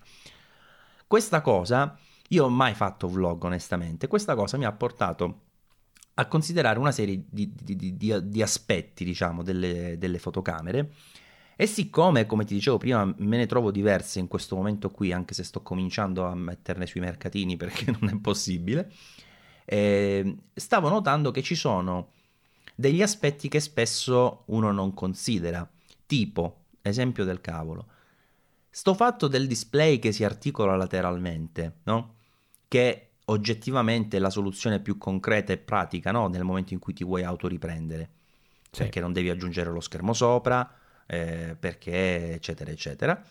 In realtà secondo me è una rottura, perché se tu vuoi guardare quello che stai riprendendo, a meno che non riesci proprio con la coda dell'occhio, ti porta ogni tanto a spostare lo sguardo, perché lo schermo è disallineato rispetto all'obiettivo, e siccome la fotocamera, bene o male, in questo caso la tieni magari in mano a una distanza relativamente corta, questa cosa si nota, cioè si crea un effetto parallasse praticamente, no? Sì, beh, ma guarda, quello in realtà, cioè, dovresti sempre guardare comunque appena guardi sopra o di fianco l'obiettivo, comunque un po' si nota sempre che non guardi più in camera. Sì, però secondo me di lato è peggio che sopra. Può essere, non lo so, questo in effetti può essere. Secondo me sì, perché comunque l'altezza è un conto, però se tu devi proprio girare o comunque lo sguardo si nota se vai da un'altra parte, insomma, non lo so, ho avuto questa sensazione. Poi chiaramente io non essendo esperto di questa cosa, sicuramente sono anche io che, diciamo, cerco più conferme nella fotocamera, magari c'è gente che lo fa senza neanche mai guardare perché c'ha magari una cinepresa o una fotocamera che non ha proprio lo schermo per dire che si gira, quindi vanno alla cieca. Però ecco, secondo me questa cosa dello schermo che sale è interessante, cosa che però si trova solo in poche fotocamere, se non erro solo le Sony, giusto, tipo la 5100 e la 6400, sì. Esatto. Però ti porta ad un'altra menata, cioè che non puoi mettere il microfono, perché nel momento in cui, o almeno non lo puoi mettere nella slitta superiore, perché nel momento in cui lo metti lì, automaticamente non hai più, cioè hai coperto il display. Ma lì basta che prendi uno di quelle slit che praticamente ti permette di attaccarlo, sì, insomma. Ci avevo pensato pure io. Però ecco, cioè, stavo riflettendo su sta cosa, che sia per questa cosa e sia per l'autofocus, dove in realtà, per dirti effettivamente, Panasonic cioè mi sono accorto per la prima volta, perché io sai non sono un fan dell'autofocus, però quando è capitato, insomma, per necessità l'ho utilizzato e in alcuni casi è stato comodo, però in queste situazioni qua di tipo vlog, di autoripresa, effettivamente Panasonic canna parecchio. Cioè, ho visto che dei movimenti proprio frenetici, devo dire la verità, no. Fortunatamente quelli non li ho visti nelle riprese che ho fatto qui tipo in studio, eccetera, eccetera, con la GH5. Però effettivamente ti accorgi che non è, tra virgolette, intelligente o capace come posso essere quello, per esempio, della Sony o della Canon, ma forse Sony è ancora meglio per un discorso di intelligenza, Canon forse è meglio per un discorso di fluidità, Nikon ancora non l'ho classificata, però ecco, ci sono diversi aspetti che effettivamente uno nel momento in cui si mette a utilizzare poi una fotocamera in un ambito specifico, no? Perché poi tu dici sì, questo c'ha 10 bit, quello c'ha 4K col crop, ok, sì, però tutte le specifiche di per sé sono, diciamo, generiche e inutili finché tu non ti trovi in un campo di applicazione concreta, e lì magari puoi scoprire che è una cosa che ti sembra ottimale sulla carta, magari non lo è, e un'altra cosa che, non so, ti sembrava una stupidata, magari è utile. Perché per esempio un'altra cosa, poi chiudo qui il discorso anche perché non c'è moltissimo altro da dire, l'altra cosa del display per esempio che si apre di lato, cioè io effettivamente, che come te penso siamo stati sempre del partito che è una cosa in più, no? Cioè si apre di lato, hai una cosa in più perché si può ribaltare, hai anche tutti i modi di ripresa normali, eccetera eccetera. Però poi all'atto pratico, quante volte ti capita, almeno a me capita, che quando voglio fare una ripresa, per esempio altezza busto, altezza pancia, insomma con lo schermo un po' inclinato per guardarlo dall'alto, non ci puoi mettere il microfono, non ci puoi mettere magari il cavo, perché spesso no, il microfono per esempio la GH5 sì, perché sta sopra, però su altre fotocamere no. E se per esempio ci vuoi mettere il cavo per gestire, che ne so, un monitor, comunque ha delle complessità, insomma, no? Cioè non è sempre tutto positivo anche nel monitor che si orienta completamente, o sbaglio? Sì, diciamo che la soluzione perfetta non c'è da questo punto di vista. Lì poi si tratta un po', secondo me, vabbè, per quanto riguarda l'autofocus, sicuramente bisogna, soprattutto il GH5, bisogna andare a vedere tanti settaggi perché lo puoi rendere più reattivo, meno reattivo, eccetera, eccetera. Quindi forse qualche No, ma lì sulla miglioria. GH5 è l'intelligenza che non mi convince, cioè non so se mi spiego, cioè il fatto di capire cosa mettere a fuoco, cioè se io mi è successo in un fotogramma, la mia faccia prende, insomma, bella visibile nel fotogramma, anche se un po' laterale, la GH5 partiva per i cavoli suoi. Ma anche con rilevamento volto? Sì, che è una cosa che non ho. Beh, sì, perché lì dovrebbe dare priorità al volto, anche se... Sì, però se tu stai fermo, se tu per esempio ti giri un po' di lato, perché magari stai facendo vedere una cosa che è alla tua destra, no? Come è successo a me, in quel caso ti perde e metti a fuoco là sulla destra per un attimo, poi ti riprende, insomma, da questo punto di vista la Sony ti tiene molto molto meglio. Sì. No, beh, Sony a capire cosa deve mettere a fuoco ormai sta arrivando a dei livelli, io lo vedo con la simile a 400, è ridicolo, cioè veramente lo ridicolo. Sa meglio di te quello che vuoi mettere a fuoco. No, ma ti giuro, ma anche se usi la modalità di area, quella più grande, wide, no? Quella che usa praticamente tutti i punti che ci sono sul sensore, facevo oggi delle prove con la simile a 400, rilevamento occhio per gli animali, e quando ovviamente l'animale è un po' più lontano, giustamente l'occhio non viene rilevato, però quindi la macchina mette a fuoco scegliendo i punti automaticamente e sta sempre sul soggetto, cioè già da subito sa dove mettere a fuoco. Cioè io punto, schiaccio a metà il pulsante, il mio soggetto può essere a destra, a sinistra, ovviamente c'era un cagnolino di 3 mesi, un cane più grosso e un gatto, quindi ovviamente si muovono tutti, ma la macchina ha capito immediatamente che cos'era, dov'era. È impressionante, cioè una roba, quindi sicuramente sì, cioè Sony su quello lavora molto molto meglio. Bisognerebbe provare sulla GH5 vedere se riduci la sensibilità, non sulla sensibilità, la reattività dell'autofocus, capire se ti sposti un po' col volto, se invece di andare subito a beccare qualcos'altro rimane un po' di più. Poi non so, poi per carità questi settaggi funzionano, migliorano le cose, però è chiaro che se l'autofocus comunque non ce la fa di suo, e poi non ce la fa di suo sicuramente.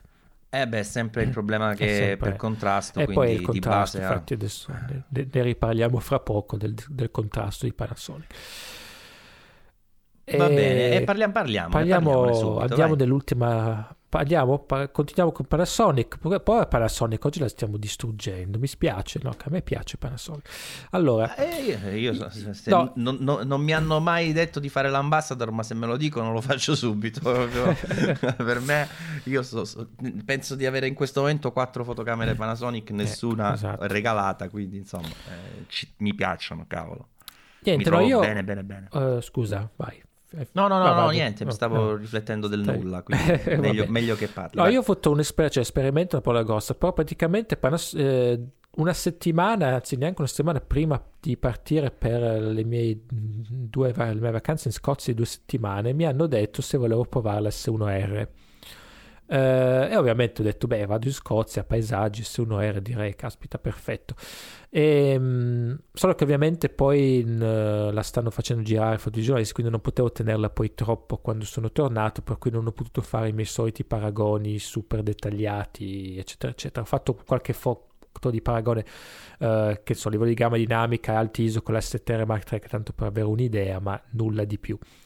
E nello stesso momento mi hanno anche detto che era disponibile 200 mm f2.8 micro 4 terzi con il teleconverter e la G9, che è un obiettivo che è da più di un anno che voglio provare sulla G9, quindi di colpo mi sono ritrovato, soprattutto in Scozia, con un setup molto interessante. Cioè, dall'altro una full frame con 47 megapixel, perfetto per i paesaggi, dall'altro una G9 con 200 mm 2.8, il moltiplicatore 1.4 per fare un po' di avifauna. E quindi insomma io pensavo di portarmi solo la Z6 col 2470, invece sono colpo ti sei trovato di colpo sono andato sul mondo. Tu pensa a me quando mi è arrivato il pacco con dentro una S1R, il 5014, il 2405 e il 7200 F4.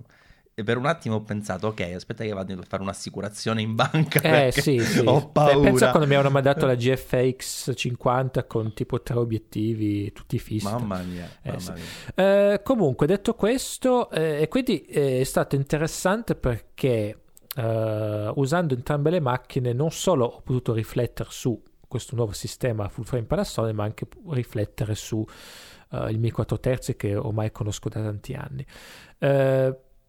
Allora, la S1R è una macchina che dire che non posso dire che non mi è piaciuta, perché comunque mi sono trovato bene, è molto ergonomica, i controlli sono quasi tutti dove devono essere, è facile da utilizzare, il mirino è il miglior mirino che attualmente in circolazione, insomma, eccetera eccetera. Anche la batteria non se la cava male, ovvio che se la stressi con troppo scatto continuo, visto che girare in 4K ovviamente la consumi, però non è a livello delle Sony, ma sicuramente insomma se la cavicchia abbastanza bene. Mi ha impressionato. A livello di ergonomia, scusa, ti faccio qualche domanda, perché siccome le ho provate un po' pure io sono curioso.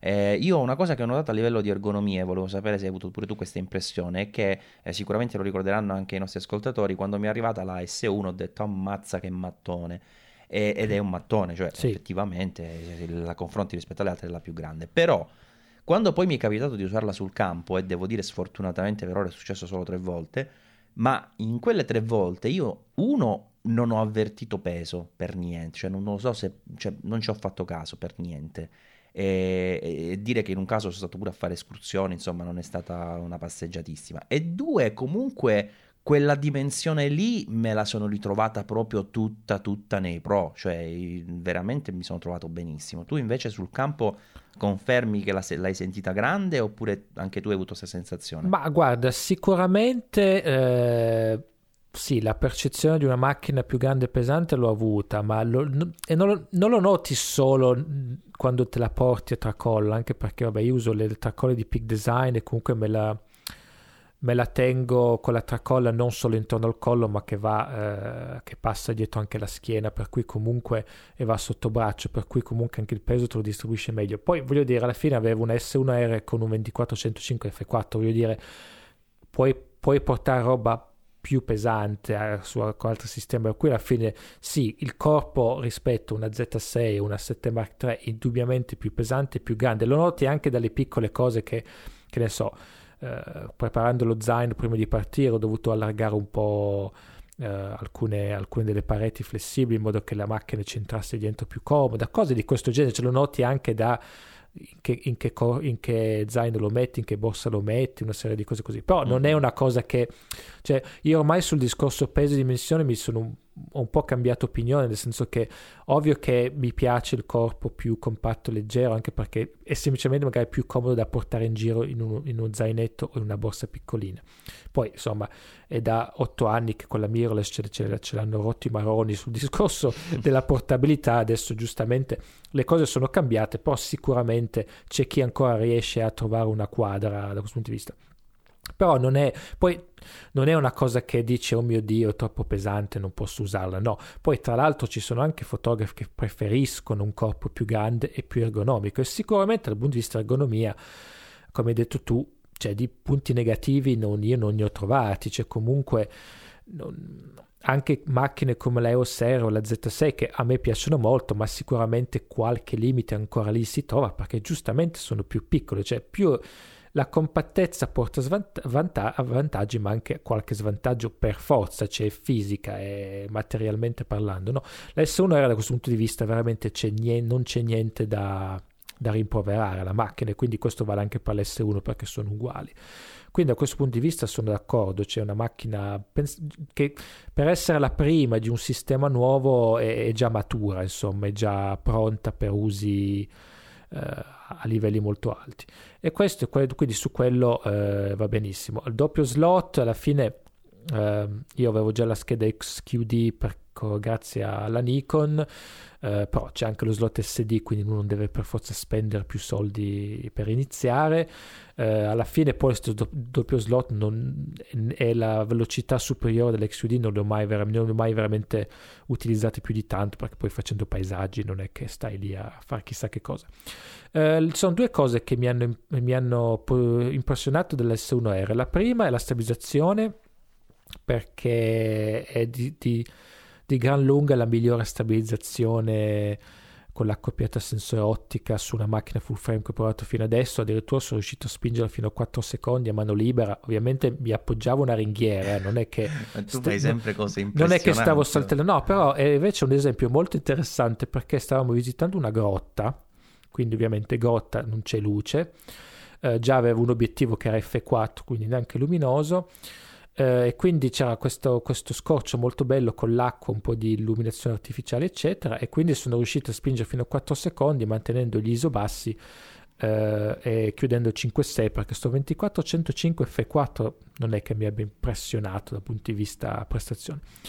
E la cosa divertente è che c'era un turista vicino a me che aveva fatto poi la stessa cosa con una Canon su cavalletto. E quindi questo l'ho trovato una cosa interessante, perché spesso io faccio poi questi test un po' estremi di stabilizzazione, però quante volte hai bisogno di scattare a 2-4 secondi a mano libera, cioè, e poi il cavalletto ha comunque il suo perché. Poi in quel caso lì non ce l'avevo con me, volevo portarmi a casa uno scatto in quelle condizioni, e in effetti la macchina in quel frangente è riuscito a dare uno scatto perfetto, completamente nitido a 4 secondi. Per cui insomma tanto di cappello Panasonic, perché rispetto a Sony ad esempio sulla stabilizzazione è un po' stagnante da qualche anno, cioè funziona, è utile, però non ha delle prestazioni del genere. Ma l'altra cosa che mi è piaciuta è lo scatto ad alta risoluzione, che come sappiamo è una cosa che è stata introdotta negli ultimi anni. La macchina scatta 4-8 fotogrammi, poi muovendo il sensore di un pixel fa uno scatto e l'altro, poi unendo questi scatti riesce ad aumentare la risoluzione. In questo caso la S1R arriva fino a 186 megapixel, che sono più della JFX 100 tra l'altro, perché volendo Panasonic ti offre di più della JFX 100 volendo. Però di solito cos'è? La macchina deve stare ferma sul cavalletto e non puoi avere nessun movimento in scena, perché ovviamente siccome sono fotogrammi presi uno dietro l'altro e poi uniti assieme, qualsiasi movimento poi risulta in artefatti. Negli anni Olympus e Panasonic, che hanno questa tecnologia su più di una macchina, hanno provato ad ovviare con diverse situazioni. Per esempio Olympus con la M1X ti permette di scattare a mano libera e funziona bene, però quando hai movimenti in scena, ma movimenti tipo anche le foglie di un albero mosse dal vento, non riesce a correggere quei si vedono sovrapposti, si vedono sovrapposti, vedi sì. delle scie, praticamente gli elementi un po' sdoppiati, ogni tanto vedi anche delle righe, insomma non è un granché. La soluzione che tutti hanno adottato fino adesso è che è quello di rimpiazzare quell'area dove c'è il mosso con la stessa immagine però preso da un singolo fotogramma, quindi praticamente hai un po' meno risoluzione in quella zona lì perché alla fine è uno scatto singolo allargato, però almeno non hai gli artefatti. Poi in realtà questa soluzione qua fino adesso non ha mai veramente funzionato bene, almeno sull'Olympus, sulle Panasonic, mentre l'S1R lavora da Dio da questo punto di vista qua, e addirittura ho fatto una prova una sera facendo una foto e c'era un piccolo battello che si allontanava sull'acqua, e provando le due modalità, perché devi scegliere la modalità numero 2, nella prima versione vedevi poi il battello anzi sdoppiato quindi non ovviamente quell'area della foto un po' rovinata, mentre la modalità 2 perfetto, il battello un po' più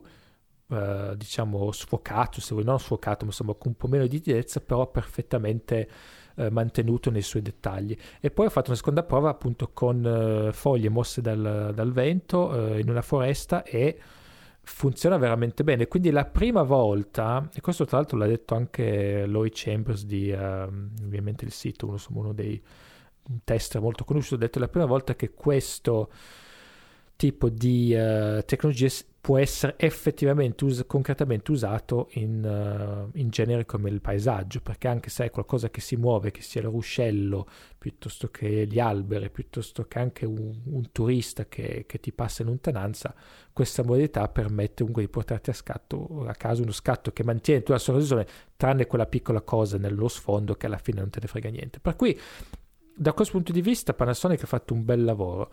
La qualità è un ottimo sensore da 47 megapixel, ha un po' meno gamma dinamica, un po' più rumore dal teaser rispetto al 7R Mark III, ma voglio dire comunque rimane un prodotto di alta qualità da questo punto di vista.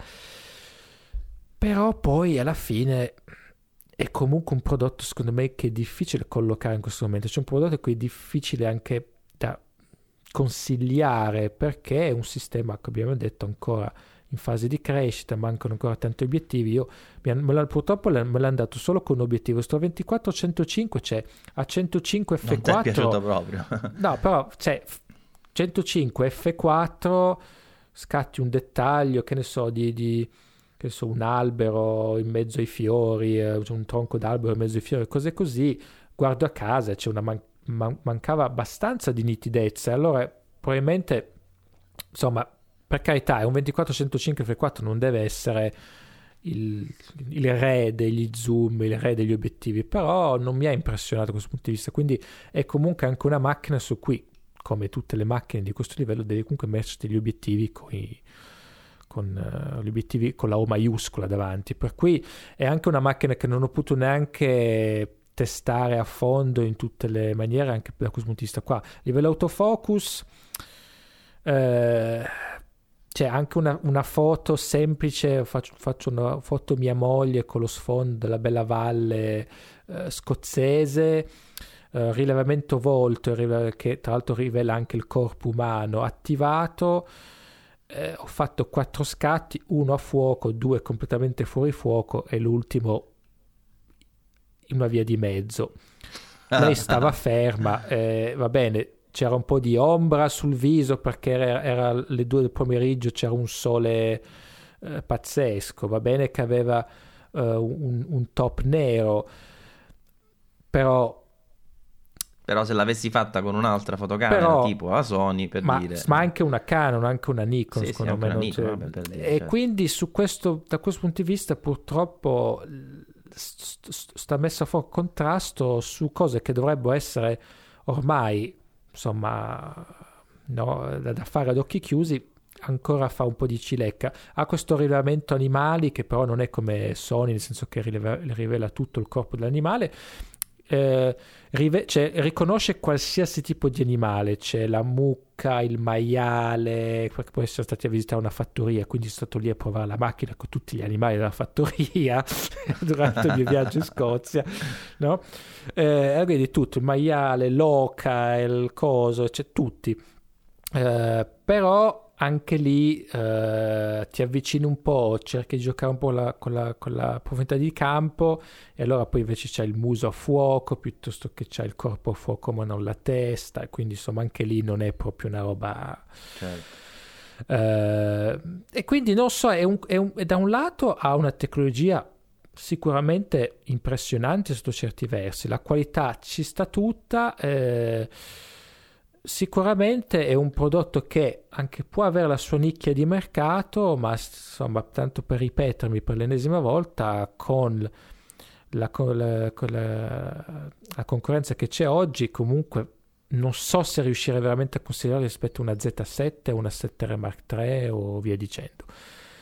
Mentre la G9 invece l'ho apprezzata tantissimo, perché avevo il 200 mm f2.8, ho fatto un sacco di avifauna con quell'obiettivo, che è un obiettivo spettacolare di una nitidezza impressionante, ma poi anche proprio il lavoro fra sensore e stabilizzazione ottica, anche ho fatto dei video, vi metterò poi i link così potete dare un'occhiata, insomma abbastanza, non siamo a livello Olympus ma quasi.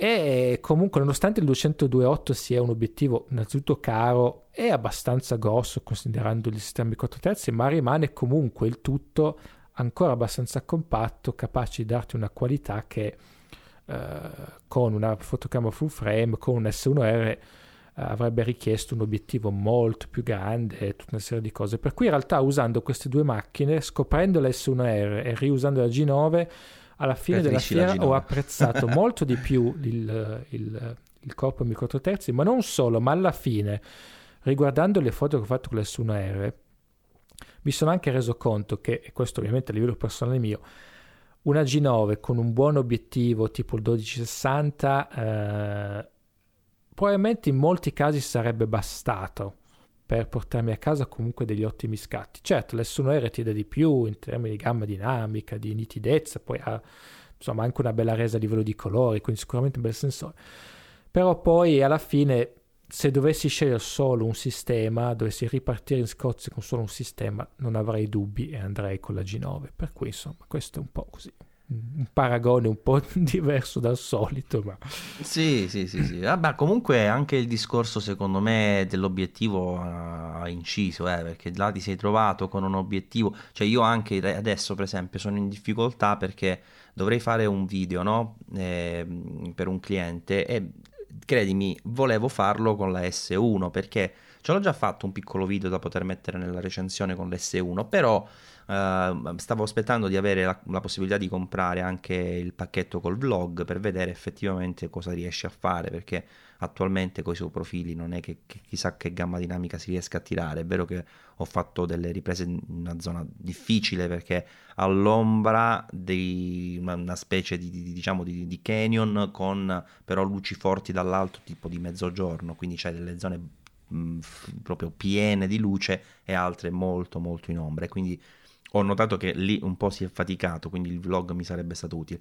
Però ora che Panasonic si è ripresa gli obiettivi, la S1R, quindi sono rimasto solo con la S1 e il 24-105, cioè io me lo pongo il discorso, ma che video fai? Cioè, oddio, non è che non lo fai, per carità, però cioè, un obiettivo del genere secondo me l'ammazza questa macchina, cioè la distrugge, mentre su una EOS RP, per dire, no, il 24-105 ce lo vedo anche, che poi tra l'altro quello RF è di qualità superiore, non so se sei d'accordo, ma credo di sì da quello che hai detto. E là ce lo posso vedere pure, dico, ma sulla S1 no, cioè non mi puoi mettere un obiettivo del genere, che non è, cioè a me piace come obiettivo, non mi dispiace, cioè fisicamente dico è un bell'obiettivo, lo senti che è robusto eccetera, però poi alla fine è limitato per l'apertura, perché la nitidezza, come hai notato tu, F4 non è il massimo. Dispiace, capito? Dispiace che ci sia una macchina con delle ottime potenzialità che alla fine in gran parte viene penalizzata dalla limitazione proprio degli obiettivi, che alla fine non lo so quanto tempo impiega, perché a me la cosa che preoccupa, tra virgolette, avendo una S1 mia, è che se io guardo il futuro, diciamo, cioè nel senso guardo non oggi, ma tipo 2020, che comunque significa aspettare un anno, che non è poco. Tra le cose che il Lumix, vabbè, che Panasonic vuole presentare in termini di ottiche, ma c'è poco o niente che mi interessa, ma proprio poco o niente. Cioè, a me per esempio piacerebbe, che so, un 28 mm pancake.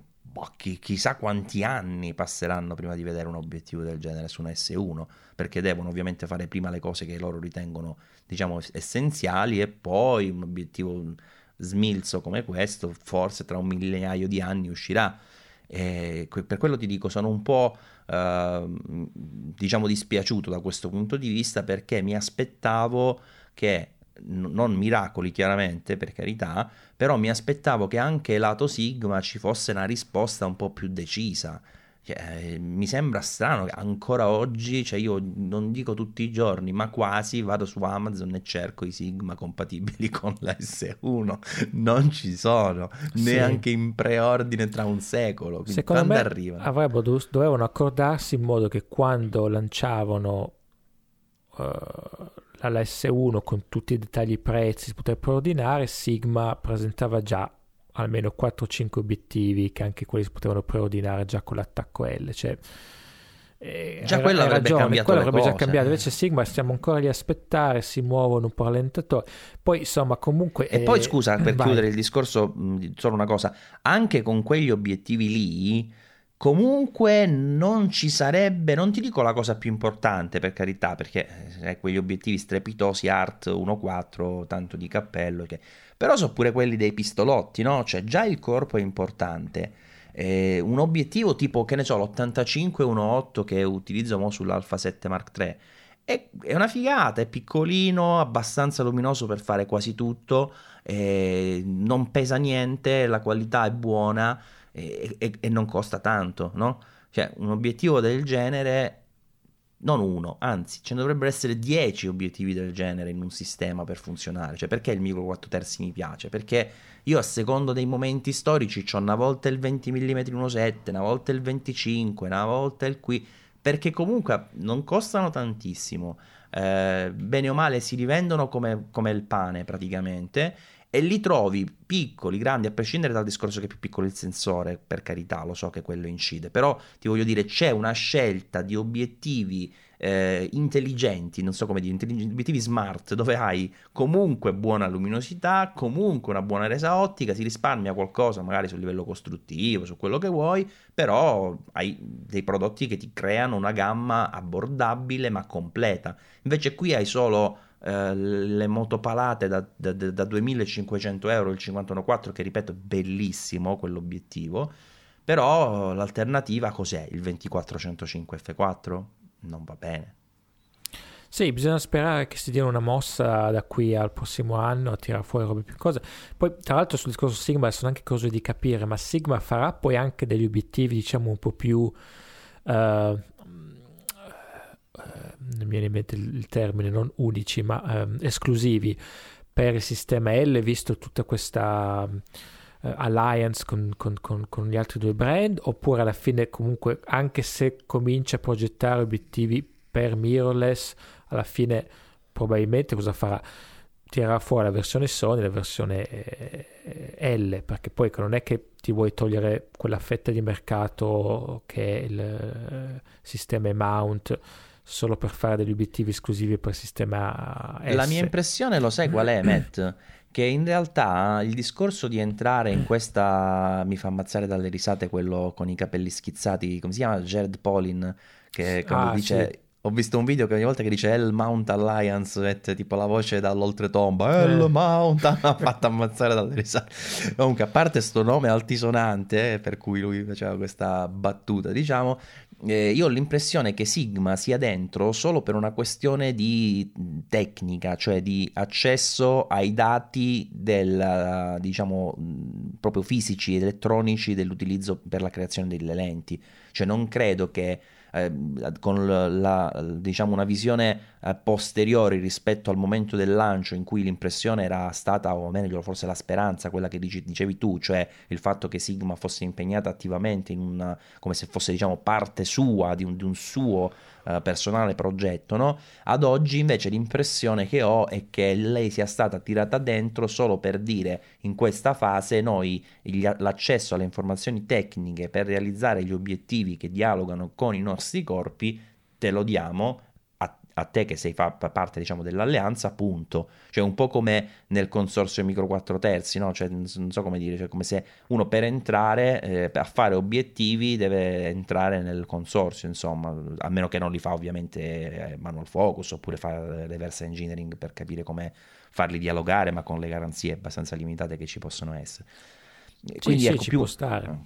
Ci può stare come cosa, anche perché comunque voglio dire, cioè, però questo ecco, è quello che volevo dire, che in realtà creerà forse più un limite cioè non un limite, però se alla fine gli stessi obiettivi Sigma, mettiamo che Sigma decide poi di tirare fuori una nuova linea che chiamerà, che ne so, Art 2.0, dedicato solo alle mirrorless, così che non abbiamo più questi obiettivi poi con il tubo lungo 3 metri per compensare la distanza, eccetera eccetera.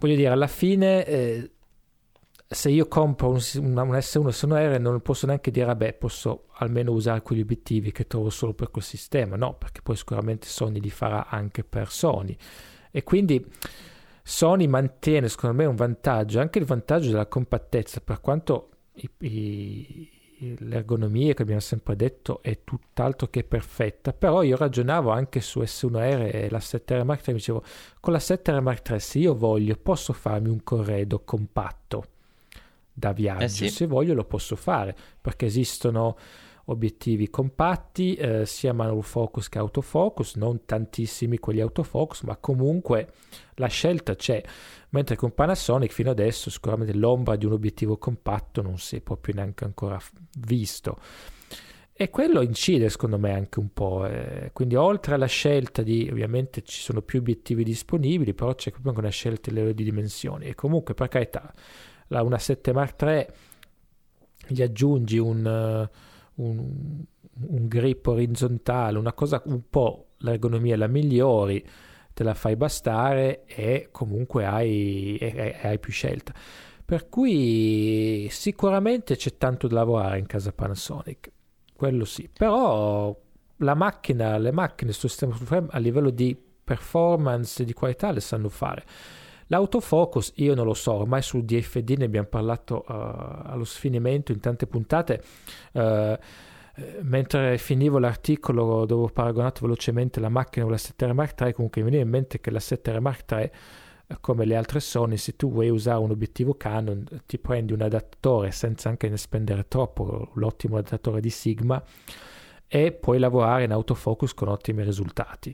Al momento l'unico adattatore ufficiale che esiste, che è quello di Sigma per le Panasonic, lavora solo in AF singolo, non in AF continuo. Però secondo me lì sarà una questione di aggiornamento, secondo me, del sarà anche una questione di aggiornamento, però mi chiedo se riusciranno con il sistema solo a contrasto ad ottenere le stesse prestazioni del sistema riavvento di fase. Poi chissà, magari ci sorprenderanno, però anche lì la vedo un po'.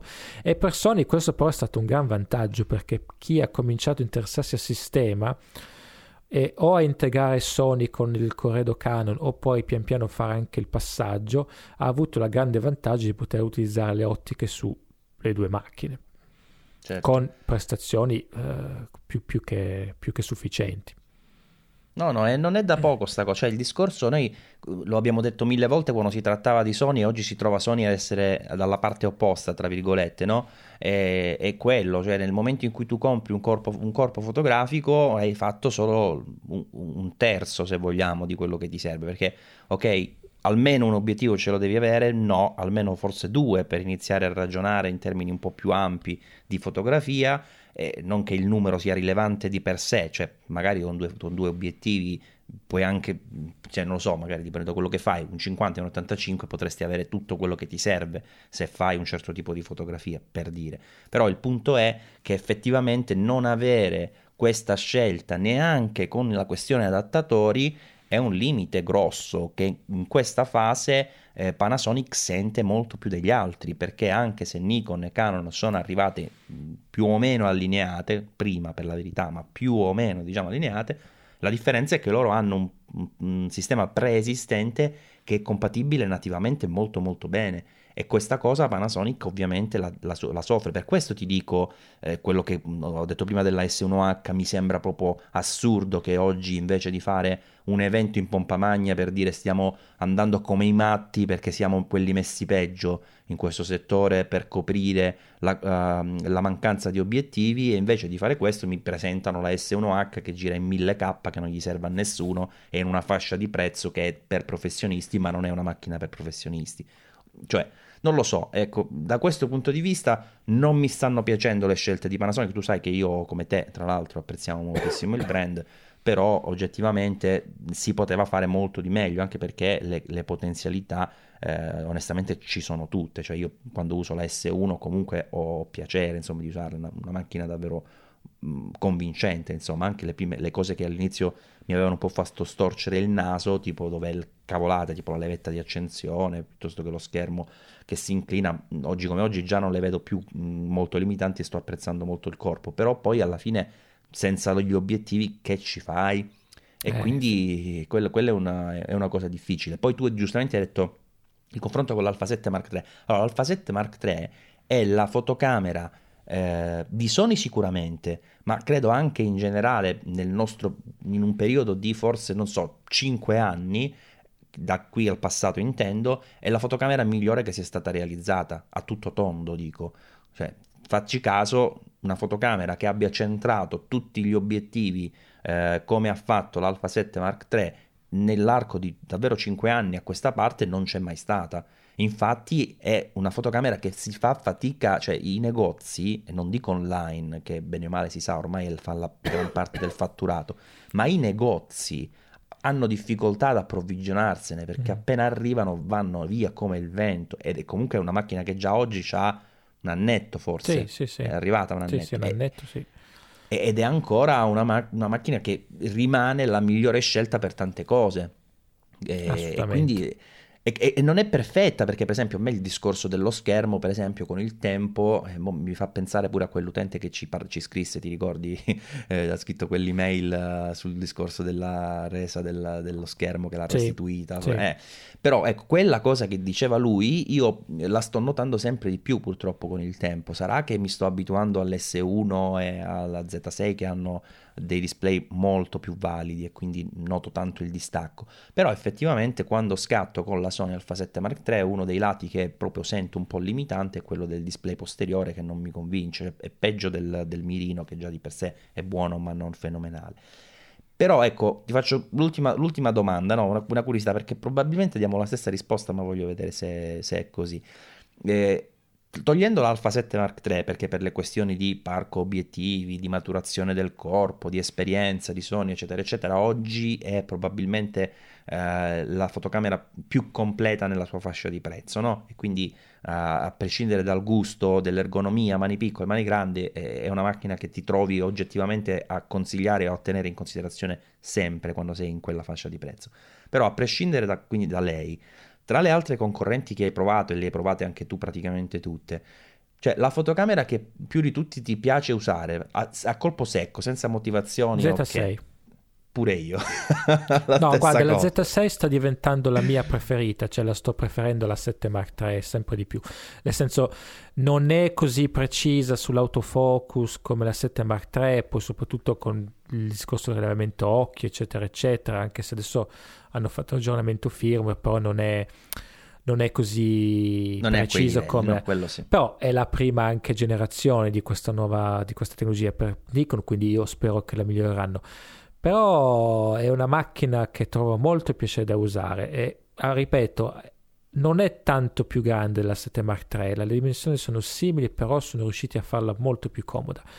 E mi piace l'obiettivo kit, è una macchina leggera, gli obiettivi dedicati fino adesso sono tutti leggeri.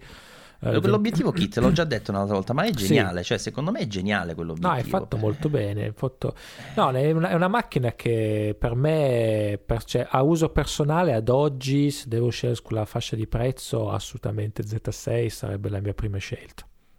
L'unica cosa che io pure lì sto faticando un po' peggio, mo ho comprato un 50 mm 1.8 di quelli della Reflex Canon, no? Che ok, non è un obiettivo micidiale, ma al tempo stesso non è neanche economico come il 50 1.8 di Canon.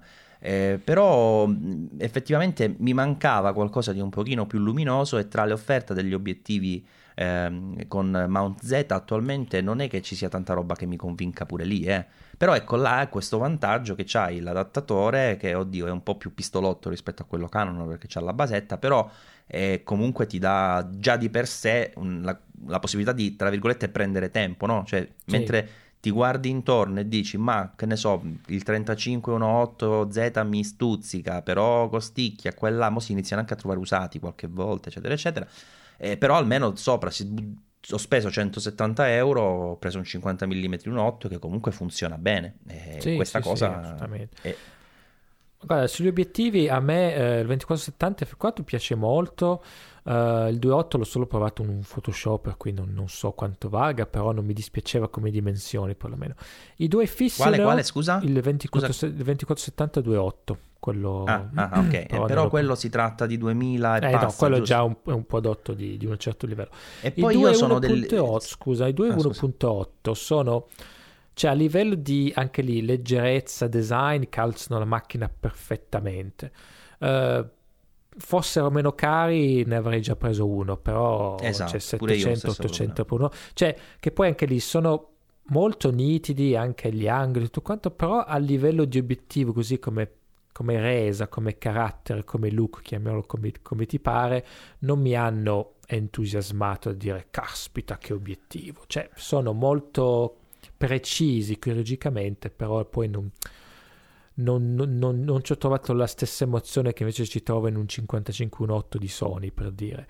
Però questo mi uccideranno probabilmente gli amanti Nikon, però devo dire che nelle lenti Nikon sta cosa non è facile da trovare, perché come dici tu sono molto molto chirurgiche, sono lenti proprio che tra nano crystal coating, 10.000 cose, cioè sono lenti che anzi più sono andate avanti, per esempio nei vari passaggi anche del 2470 ogni volta è diventato ancora, pure il 7200 sempre più contrastato, microcontrasto proprio eccessivo quasi.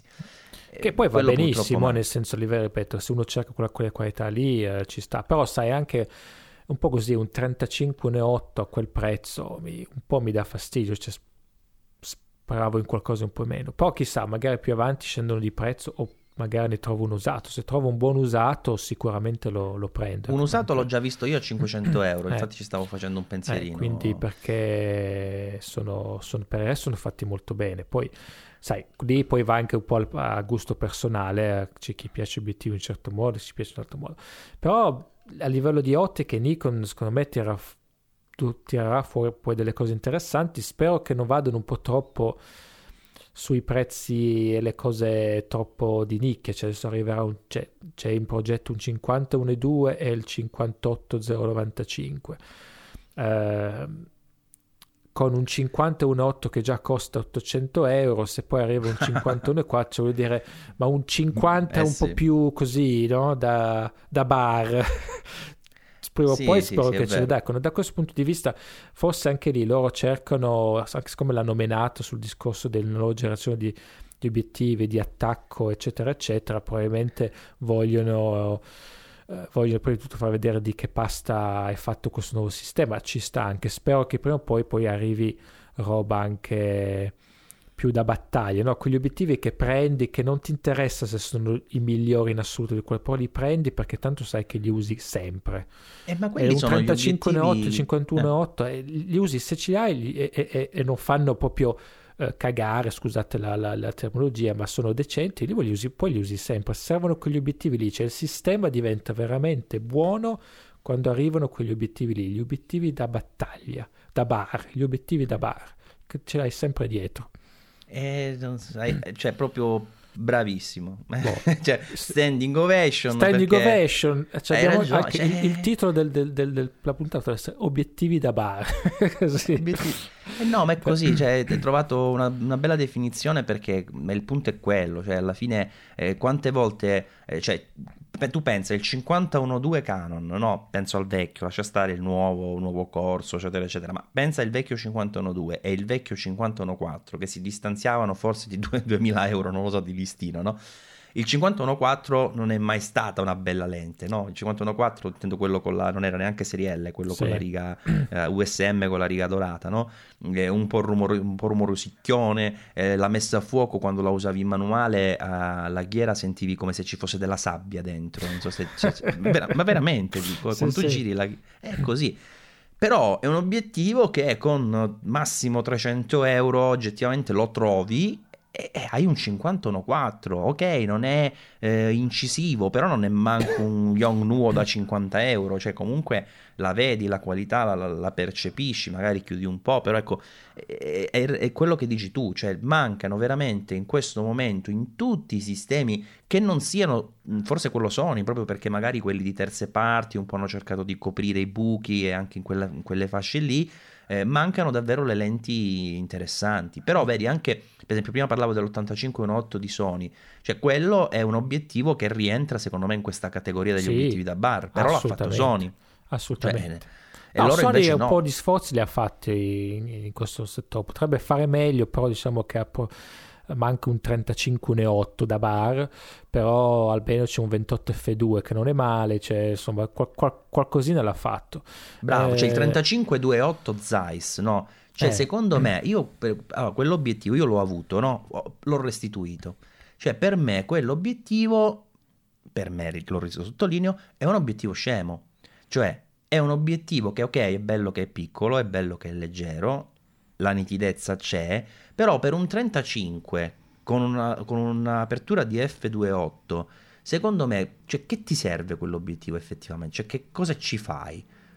Non lo so, cioè, e per quanto costa poi, no? Cioè, non dico che sì, sia... è il prezzo però... che non ha senso, anche perché è un buon obiettivo, ma non è che sia cioè, voglio dire, sì, col marchio Zeiss si è vista roba migliore, secondo me. Per cui... cioè, infatti quando è arrivato quello Samyang da 2.8 che costava a metà, ma lì io ce l'ho ancora più che altro perché appunto mi piace per quanto è piccolo, però sono d'accordo, ma lì non so, lì Sony aveva cominciato con questi tre obiettivi, c'era quello il 55-1.8, però anche lì 35 parti con un sistema nuovo, tre obiettivi, e uno è un 35-2.8 che costa 750 euro. Beh, infatti, Sony era partita male da questo punto di vista qua. Almeno gli altri propongono qualcosa che ha delle porzioni maggiori, però siamo sempre lì, cioè se ripenso a Panasonic fosse partita con un S1 e un 50-1.4 di qualità a un prezzo decente, era già un segnale che ok, mi stai costruendo un sistema nuovo con gli obiettivi da bar che ci interessano, e allora mi dai fiducia già dall'inizio. Se mi presento un 51.4 da 2.500 euro, sarà il 51.4 più bello del mondo, sarà paragonabile allo Zeiss Otus, va bene, però rimane sempre un obiettivo, un 51.4 da 2.500 euro, e soprattutto per chi viene da Reflex, che è abituato a 51.4 a prezzi modici, anche quello Nikon non è che costi chissà che cosa.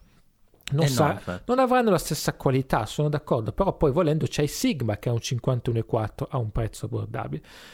Capisci? Arrivi tu col tuo bel marchietto rosso Leica, 2.500 euro, dici ok, sarà un fenomenale, però non lo sto a guardare, non lo compro, ed è lì, a meno che non è l'unico obiettivo come in questo caso, perché praticamente è l'unico obiettivo luminoso. Che poi ci faccio un pensierino al sistema, poi faccio anche che aspetto e vediamo cosa succede.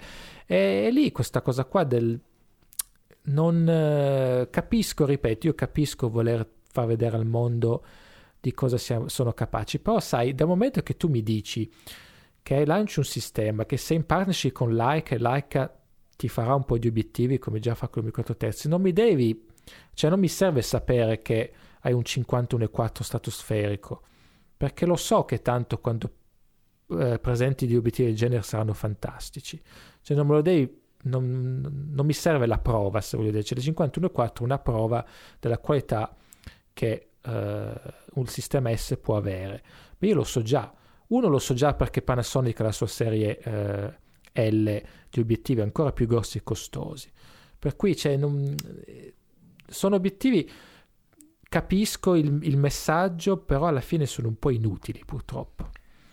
Ma tu pensa, no, mentre parlavi, no, mi veniva in mente, cioè l'obiettivo che avrebbe potuto presentare Panasonic, anche se un po' insolito, sarebbe potuto essere tipo un 40 mm 1.7, perché lo dicono, perché non sto inventando numeri a caso, ma perché poteva riprendere un po' l'idea del 20 1.7 che hanno loro, Pancake, che comunque è un obiettivo vendutissimo. Sì. Perché è un obiettivo, è il famoso obiettivo da bar, no? Cioè non costa tantissimo, anche se non è propriamente economico, perché comunque è sempre plastichina, eccetera, e costicchia. Però alla fine è un obiettivo con una focale, sì, un po' dubbia, però nel dubbio fa bene un po' tutto, diciamo, no? Abbastanza luminoso, abbordabile, che ci metteva a fare un 40 mm 1.6, ma pure 1.8, ma pure forse F2, ti voglio dire. Però una cosa da costare 500 euro, no? 600? Va bene, 600, ma no 2500. Canon un po' l'ha capito col 35-1.8 RF, che non è un obiettivo straordinario, però al prezzo giusto, con una bella qualità, ci fa anche un pelino di macro se vuoi, e questi sono gli obiettivi che servono. Speriamo che arrivino. Va bene, anche se quel 35, l'ho detto, non mi è piaciuto. Non ti è piaciuto, lo so, me l'hai detto. Io l'ho preso con grande speranza e invece non mi è piaciuto per niente, perché non mi aspettavo onestamente che avesse quel tipo di AF, perché, beh, sì, sicuramente obiettivo, tra virgolette, economico per quello che offriva per il nuovo sistema chip e chop, però oggi come oggi su un sistema nuovo così non mi puoi fare un obiettivo che ha la messa a fuoco che sembra il 51.8 vecchia scuola. Cioè, è simile, guarda che è simile la messa a fuoco. Sì, la messa a fuoco non è ma lì sai, Canon va ai suoi tempi, ai suoi ritmi. Peccato, quella pure è stata un momento perso. Vabbè, ci siamo dilungati ovviamente abbastanza. L'ascoltatore che ci aveva scritto l'email alla quale non abbiamo risposto perché mancava Max ha detto: voi fate puntate di 2 ore, quindi anche le nostre domande sono lunghe. Infatti la sua domanda era divisa in punti ed era abbastanza lunga, però noi lo abbiamo superato, perché anche in 2 ovviamente superiamo abbondantemente le 2 ore. Ma basta così, non andiamo oltre. Grazie per averci ascoltato come sempre. Ci è dispiaciuto che Max ci ha lasciato un po' a metà corsa, ma ritornerà nella prossima puntata. Peraltro ci sono un sacco di interventi che stiamo cercando di conciliare, perché ci sono delle persone esterne che vorremmo portare qui, anche tra, non so se con interviste o con chiacchiere eccetera, alcune di Sony, alcune di Canon. Abbiamo già i contatti, però purtroppo capita che poi, vedi, stamattina noi non sapevamo che avremmo registrato, a un certo punto incrociati al volo e abbiamo registrato, quindi diventa anche un po' difficile per noi portarvi tutto quello che pensiamo di volervi portare, perché poi alla fine far combaciare insomma le esigenze per registrare un po' tutti insieme non è facilissimo. Comunque grazie sempre per ascoltarci, grazie se ovviamente lascerete delle recensioni su iTunes, ve lo ricordiamo, sono molto utili per noi, per il nostro podcast eccetera eccetera. Però se possibile, mi hai mischiato l'eccetera eccetera, vedi? Se è possibile ricordate non solo le stelline, ma scrivete anche qualcosa, perché altrimenti non vediamo il vostro nome, quindi eventualmente non vi possiamo ringraziare. E direi basta così. Il Pixel Club @easypodcast.it se dovete scriverci qualche domanda per la prossima puntata. Matt, abbiamo finito? Direi di sì. Se fra gli nostri ascoltatori c'è qualcuno che vuole contare quante volte ho detto eccetera eccetera oggi in questa puntata, vincerà una maglietta saggiamente, non so. Veramente dovevamo fare le magliette di Pixel Club. Pixel Club, va bene. Ci penseremo poi su, vediamo se qualcuno ha voglia di contare quante volte ho detto eccetera eccetera. E ci sta. Alla prossima, ciao, eccetera eccetera.